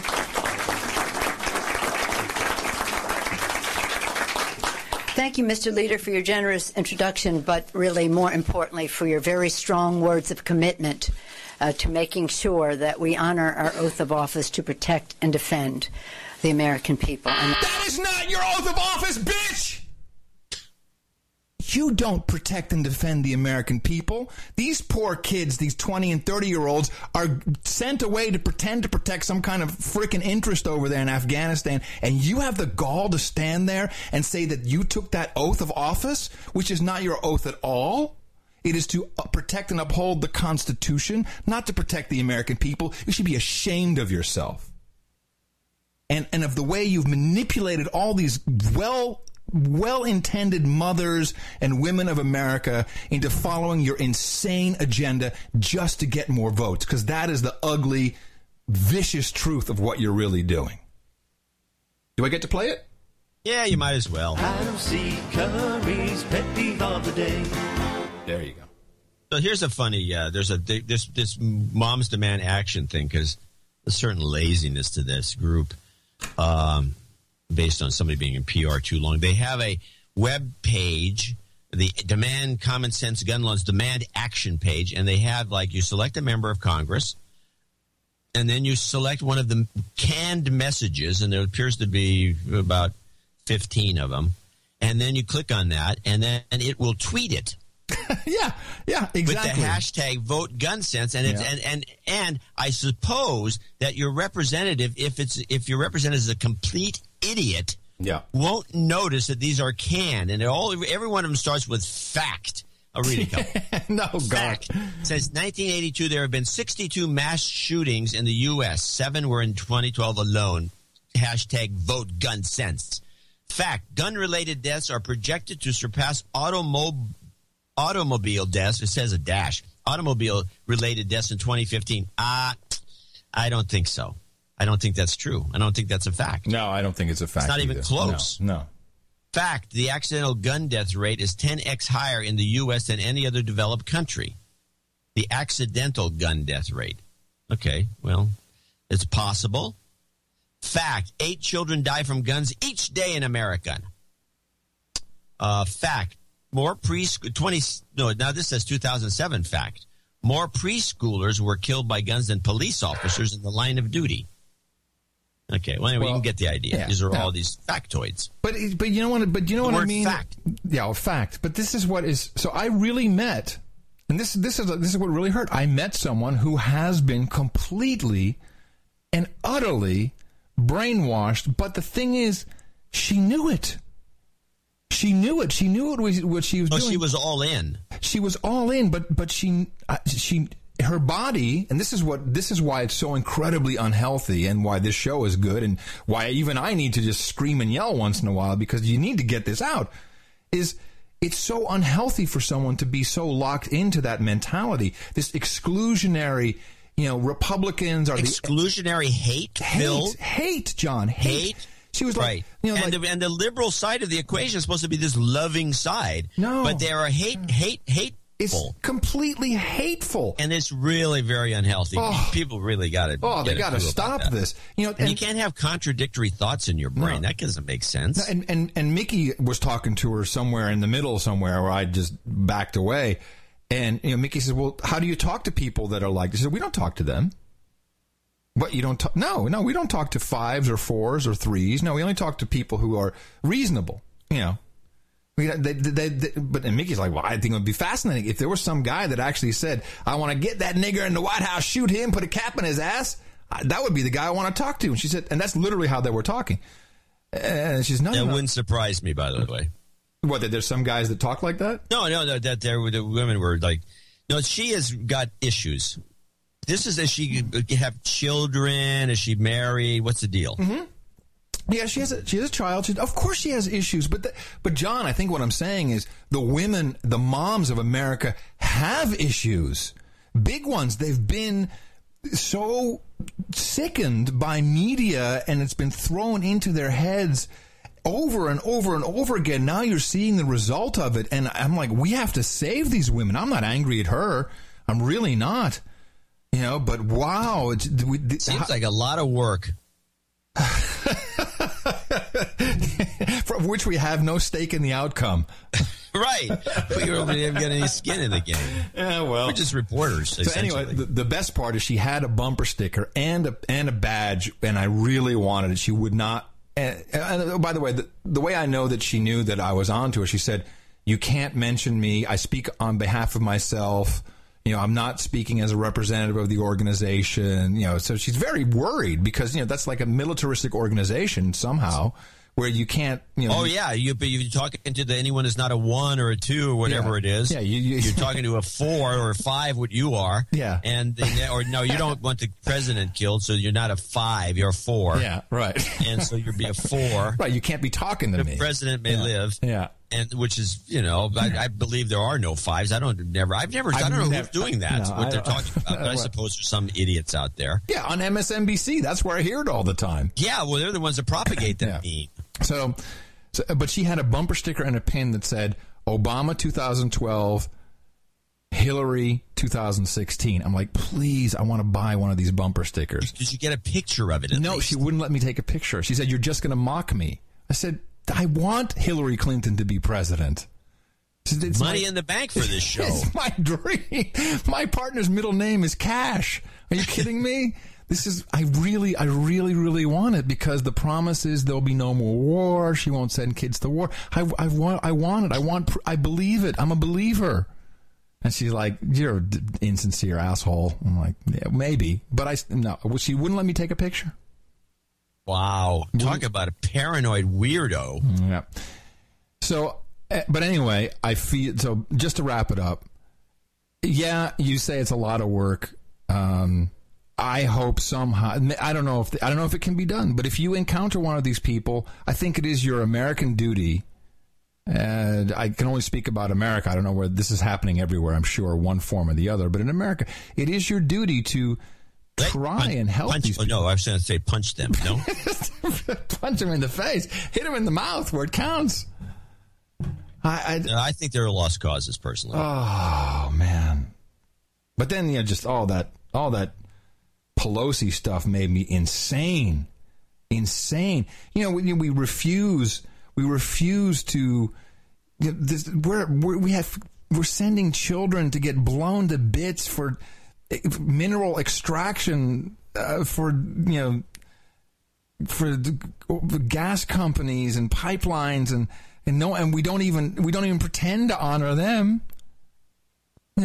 No, we have to keep rolling out the names of kids that were shot by some moron, we think. It's so wrong. It's all upside down. Okay, we're done. Yeah. Play the Oh, you already did that. Let's change the topic a little bit because I want to get a couple clips out of the way before the show ends that had to do with. There's one that we've got. I realized after clipping this, and I don't have the beginning of this clip, but there is a secret agency within the FBI that is classified, and Louis Gohmert was onto this, and he was all over it. And I want to play the beginning of this clip, then I want to interrupt the clip, and I'm going to mention what he then discussed, because this is a clip where he goes after Mueller in one of the hearings, and Louis Gohmert, of course, that character from Texas who's always usually entertaining, but he's really irked in this particular hearing. You feel? I will look at that and well, and also I want to go back to Boston. You said things like, and I jotted these down. What you said, the FBI did an excellent job, did a thorough job. Don't know what else we could have done. And according to the Russians, there's a great deal more that could have been done. And when we find out about this Sensitive Operations Review Committee, and as this article points out, if it's true, it says that we don't know who the chairman and members are of this Sensitive Operations Review Committee, who the staff, that's kept secret. The FBI never canvassed Boston mosques until 4 days after April 5th. Yeah, I saw this. This is a good one, yeah. So after listening to this, the Special Operations Review Committee is something that needs to be discussed, and it's classified. Gohmert said, and he asked them over, and he said, why is this classified? It's just a committee that overlooks what? Why is it classified? We don't know any of the people that are involved in this. And I'm beginning to think that this is the committee that was orchestrating what happened in Boston. And there was just an avoidance behavior. And it said, why is it classified? And Gohmert was irked about this. And he went on and on about why this was classified. Then he started grilling Mueller about why they didn't go to the mosque that these guys are attending and investigate it right after or before the shootings. And Mueller does have this one weird excuse where he says, we had an outreach program months earlier, which is bullcrap. That means that somebody visited the place and planted a bug. That's exactly what he says. Think the tax.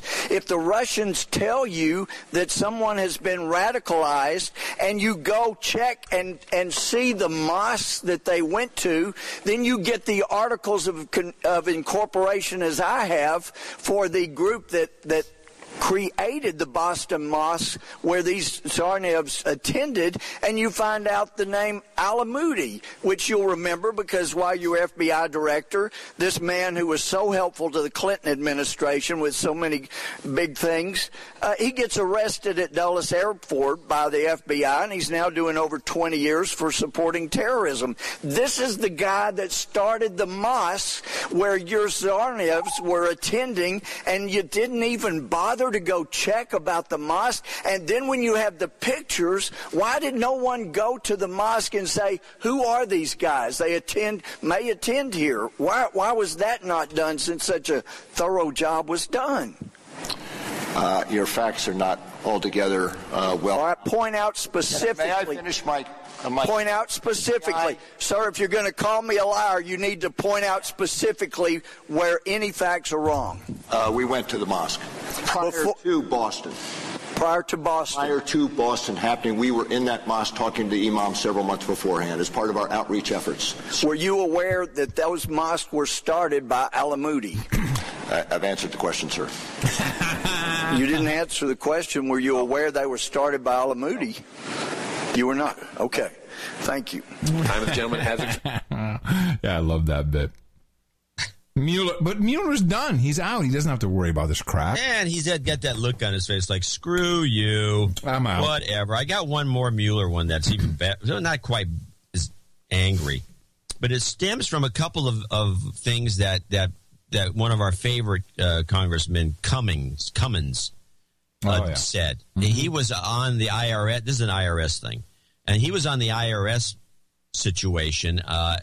He went ballistic in the congressional hearings, and this is the Cummings #1 clip. And then I think somebody from the White House called him and told him to stop it.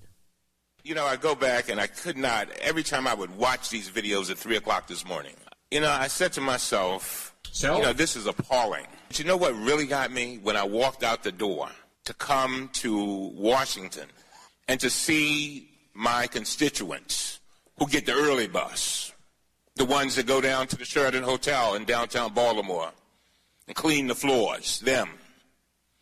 And I thought about the man who came to me the other day because he had just gotten a letter from the IRS about an audit. And I believe deep in my heart he didn't mind being audited. He was scared as all get out. But he wants to know that he's been treated fairly. And he wants to know, and these are the words that I'm going to concentrate on today. The other day I concentrated on truth and trust. Trust. Today I'm going to add on to that, take and waste. Take and waste. What happens here is that when we have episodes like this, it has an impact on the average person. Yeah. It ends there. Yeah, it's fine because it's just going to go on. He's on a rant. So the next day he goes on Candy Crowley, and here's what he says. And that is, as far as you are concerned, based on the information that you now have, which in its totality is greater than ours, is this case over? Have you solved the case of the IRS and how this came to be? Based upon everything I've seen, the case is solved. And if it were me, I would wrap this case up and move on, to be frank with you. So he changed his tune a little bit. Whoops. Yeah, it's all over. Nothing to see here. Move on, carry on, folks, and we're all good. And so Jim Jordan, who is in the area, he's in Ohio, and all the Ohio congressmen are just completely being, bedeviled by, because a lot of this happened out of the Cincinnati office, even though it seems to stem from Washington, D.C. So he goes after Mueller, and he uses the Cummings commentary to use it as a basis. So play clip, Jordan attacks Mueller 1. Mr. Cummings accurate in his assessment? Could you repeat that if you would? Based on everything I've seen, quoting Mr. Cummings, the case is solved. This is regarding the IRS scandal. Which case? The IRS scandal. The IRS case? Yeah. The IRS case is currently under investigation, and basically it's just started. Yeah. What can you tell us? I mean, you started a month ago. What can you tell us about this? Have you found Have you found the now infamous 2 rogue agents? Have you discovered who those people are? Needless to say, because it's under investigation, I can't give out any of the details. Can you tell me some basics? Can you tell me how many agents, investigators you've assigned to the case? May be able to do that, but I'd have to get back to you. Can you tell me who the lead investigator is? Yeah, so I just interrupt because I saw this, and I didn't clip this, and I'm wondering why. Do you just hate this Mueller so much? No, I just think it's fun to watch. There's occasionally some guys in Congress. Now Mueller didn't care; he was just sitting there with this. That's the whole point. But this to me was a big show. It's like Mueller doesn't care, and this guy is just—I think he's just getting points. I thought this actually to be pretty low. Yeah, he probably was, but I just liked his passion. Off the top it was of my head, fun. no. Yeah. This is the most important issue in front of the country the last 6 weeks. You don't know who's heading up the case? Who the lead investigator is? At this juncture, no, I do not know who the. Can you get that information to us? We'd like to know. We'd like to know how many people you've assigned to look into this situation. I have not had a recent briefing on it. I had a briefing on it when we first initiated it, but I have not had a recent briefing as to where we are. So you don't know who's leading the case? I do not know who is the lead agent. Do you know if you've talked to any of the victims? Have you talked to any of the groups who were targeted by their government? Have you met with any of the Tea Party folks since May 14th? I don't care about folks. 2013. I don't know what the status of the interviews are by the team that's on it. Would you expect that that's been done?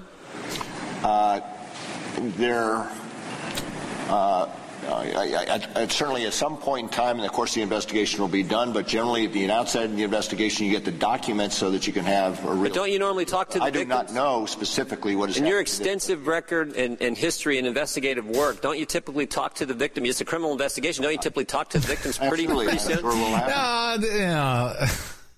No, you got to keep playing this, and I'll tell you what you overlooked on this. Okay. I didn't realize until I listened to this Jordan character going on and on against Mueller that during this what it's like, oh, it was an accident, blah, blah, so what's the big deal? When these IRS guys were going in to visit people, the FBI would go in and visit them the next day, and it was just a out and out government intimidation. Yes, this is correct. Yeah, well. Play the rest of that clip and then play the next one and we'll be out of here. So did the FBI contact any of these same victims? Were they contacted by the FBI prior to the investigation when these same groups were applying for tax-exempt status? Did the FBI pay some of these individuals a visit? I do not know. Pardon? I do not know. You don't know? I do not know. Some of them testified that they were paid a visit by the FBI. Specifically, Catherine Engelbrecht in Texas said she was visited by the FBI. She was head of True the Vote. Is that true or not? Do not know. You do not know. Okay. If the FBI did contact people involved in the IRS scandal, victims groups, prior to the investigation when they were applying for tax-exempt status, why was that the case? Why would you be looking into it? And was there possibly coordination with the IRS in why you targeted them? You're asking me details about the investigation. I'd be happy to get back. I'm not asking you details about the investigation. I'm saying, why were people targeted before the investigation started? Why were they contacted by the FBI? People who are now part of Tea Party groups who were targeted by the IRS. You're asking questions about details of the investigation. I'd be happy to take that. Is not a detail about the investigation. That took place prior to the investigation started. May I please finish? You're asking detailed questions about the investigation. I'd be happy to get back to you and answer those questions that I can, understanding. I'm asking basic questions about the investigation, like who's heading it up, and you can't tell me that. Can you get back to me on any group who was targeted by the IRS who the FBI visited with prior to the investigation starting, while they were applying for tax? That would be important information for this committee to have. Can you get that to me? We'll look at the questions and try to respond. Have you reviewed the Inspector General's report regarding the IRS scandal? I have been through it, yes. Do you have any concerns about the way the Inspector General did the report and collected information? I did not focus on that at all. I was looking. Well, let me ask you a couple things. Is it typically appropriate for the investigator to have one of the central players in this, Ms. Holly Paz, who was director of one of the key players at the tax exempt division, set in on all the interviews, almost all the interviews with employees in that division? Is that typically how an investigation is done? I'm not familiar with those circumstances. I understand what you're saying about those circumstances, so not being familiar with it, I can't. In your just goes on. And of course, you're right. He's just saying, whatever. I'm out of here. I'm a short timer. Now, one last one. There was a guy named you saw this since you saw the whole thing. Did you see that old guy, Gobble, whatever his name is? Gobble? Goebbels? This really old guy that was talking to him about Benghazi. And I didn't clip the whole thing. I just clipped the end of it. Bobble? And it's Gobble or Goble or Bobble or something. It's Howard. Yeah. I think it's Gobble. G-O-B-L-E. Okay. And the guy's a wreck. He's got his hair is falling out. He's got boils all over his face. He's just a horror. He looks like he's 100. And I just thought they got the biggest kick out of his last bit commentary right here. I'm sorry. Has this put a damper on our ability to pursue leads and our suspects? Well, you don't know what you may have missed. I can tell you that the investigation is ongoing. We've had some success that I can't get into today, but it is a very difficult operating environment, not just at the scenes itself, but obtaining the cooperation of witnesses and others who may have information relating to my time's about out. Mr. Mueller, this Benghazi tragedy still hangs in my craw. I'm not directing this at you, but I'm directing it at somebody. We still don't know all the facts. I don't suggest there's a cover-up, but it has the trappings of a cover-up. And I repeat, it hangs in my craw. As my late granddaddy used to say, it makes my coffee taste bad of a morning. But we'll see what happens. Thank you for being with us. I just thought that was it. Oh, man. It's in my craw. So it has the trappings of a cover-up. He's an old guy. He's seen this before. You got to love it. Anyway, so we listen to C-SPAN so you don't have to. And I think we do a damn good job of it, John. We dig up a lot of stuff. At least the public's getting something. And it's like when you play stuff from a congressional hearing and it's really revealing certain things, the news media doesn't cover any of it. They don't care. And now they're getting rid of the only possibly somewhat objective operation, the NewsHour. Yeah, isn't that twisted? It's totally twisted. I mean, how much crap do they want to feed the public? Well, at least people who watch that show got some balance. Well, I think, good riddance to them because, if they feel that they took the money from the devil, they took this huge amount from Bill and Melinda Gates and, the Lord giveth, the Lord taketh, The I thought it was all from viewers like you.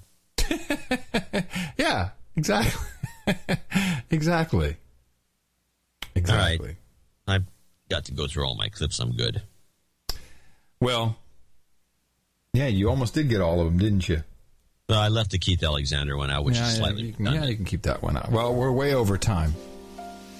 But that means we'll have plenty to talk about, as I'm sure I will come under attack from the mothers of America. Moms hate me. That can be my new slogan. Hey, moms hate me. Yeah, well, there you go. Und so is it, mein Freunde. Thank you very much. Happy Father's Day to y'all. I see my daughter tweeted me. And she says, at least I'm not adopted. Oh, there you go. That's her version of loving me on the bogative holiday of Father's Day. We've educated her too well. All right, John, thank you very much. Good hanging out with you as always. My daughter made me a mug. Oh, nice. Out of clay? Yes. Oh. From scratch. Oh, that's sweet. Well, my daughter lives too far away to do stuff like that. Well, she could mail it to you. Oh, yeah, you're right. She's making me a painting of a faceless nun. Coming to you from the capital of the Drone Star State, where we have the Republic of Texas Motorcycle Rally. I'll be out there on South Congress later today. In the morning, I'm Adam Curry. And from northern Silicon Valley, where we've got nothing going on, I'm John C. Dvorak. We will be back again on Thursday, right here on the best podcast in the universe, known as the No Agenda Show. The best podcast in the universe. Dvorak.org/NA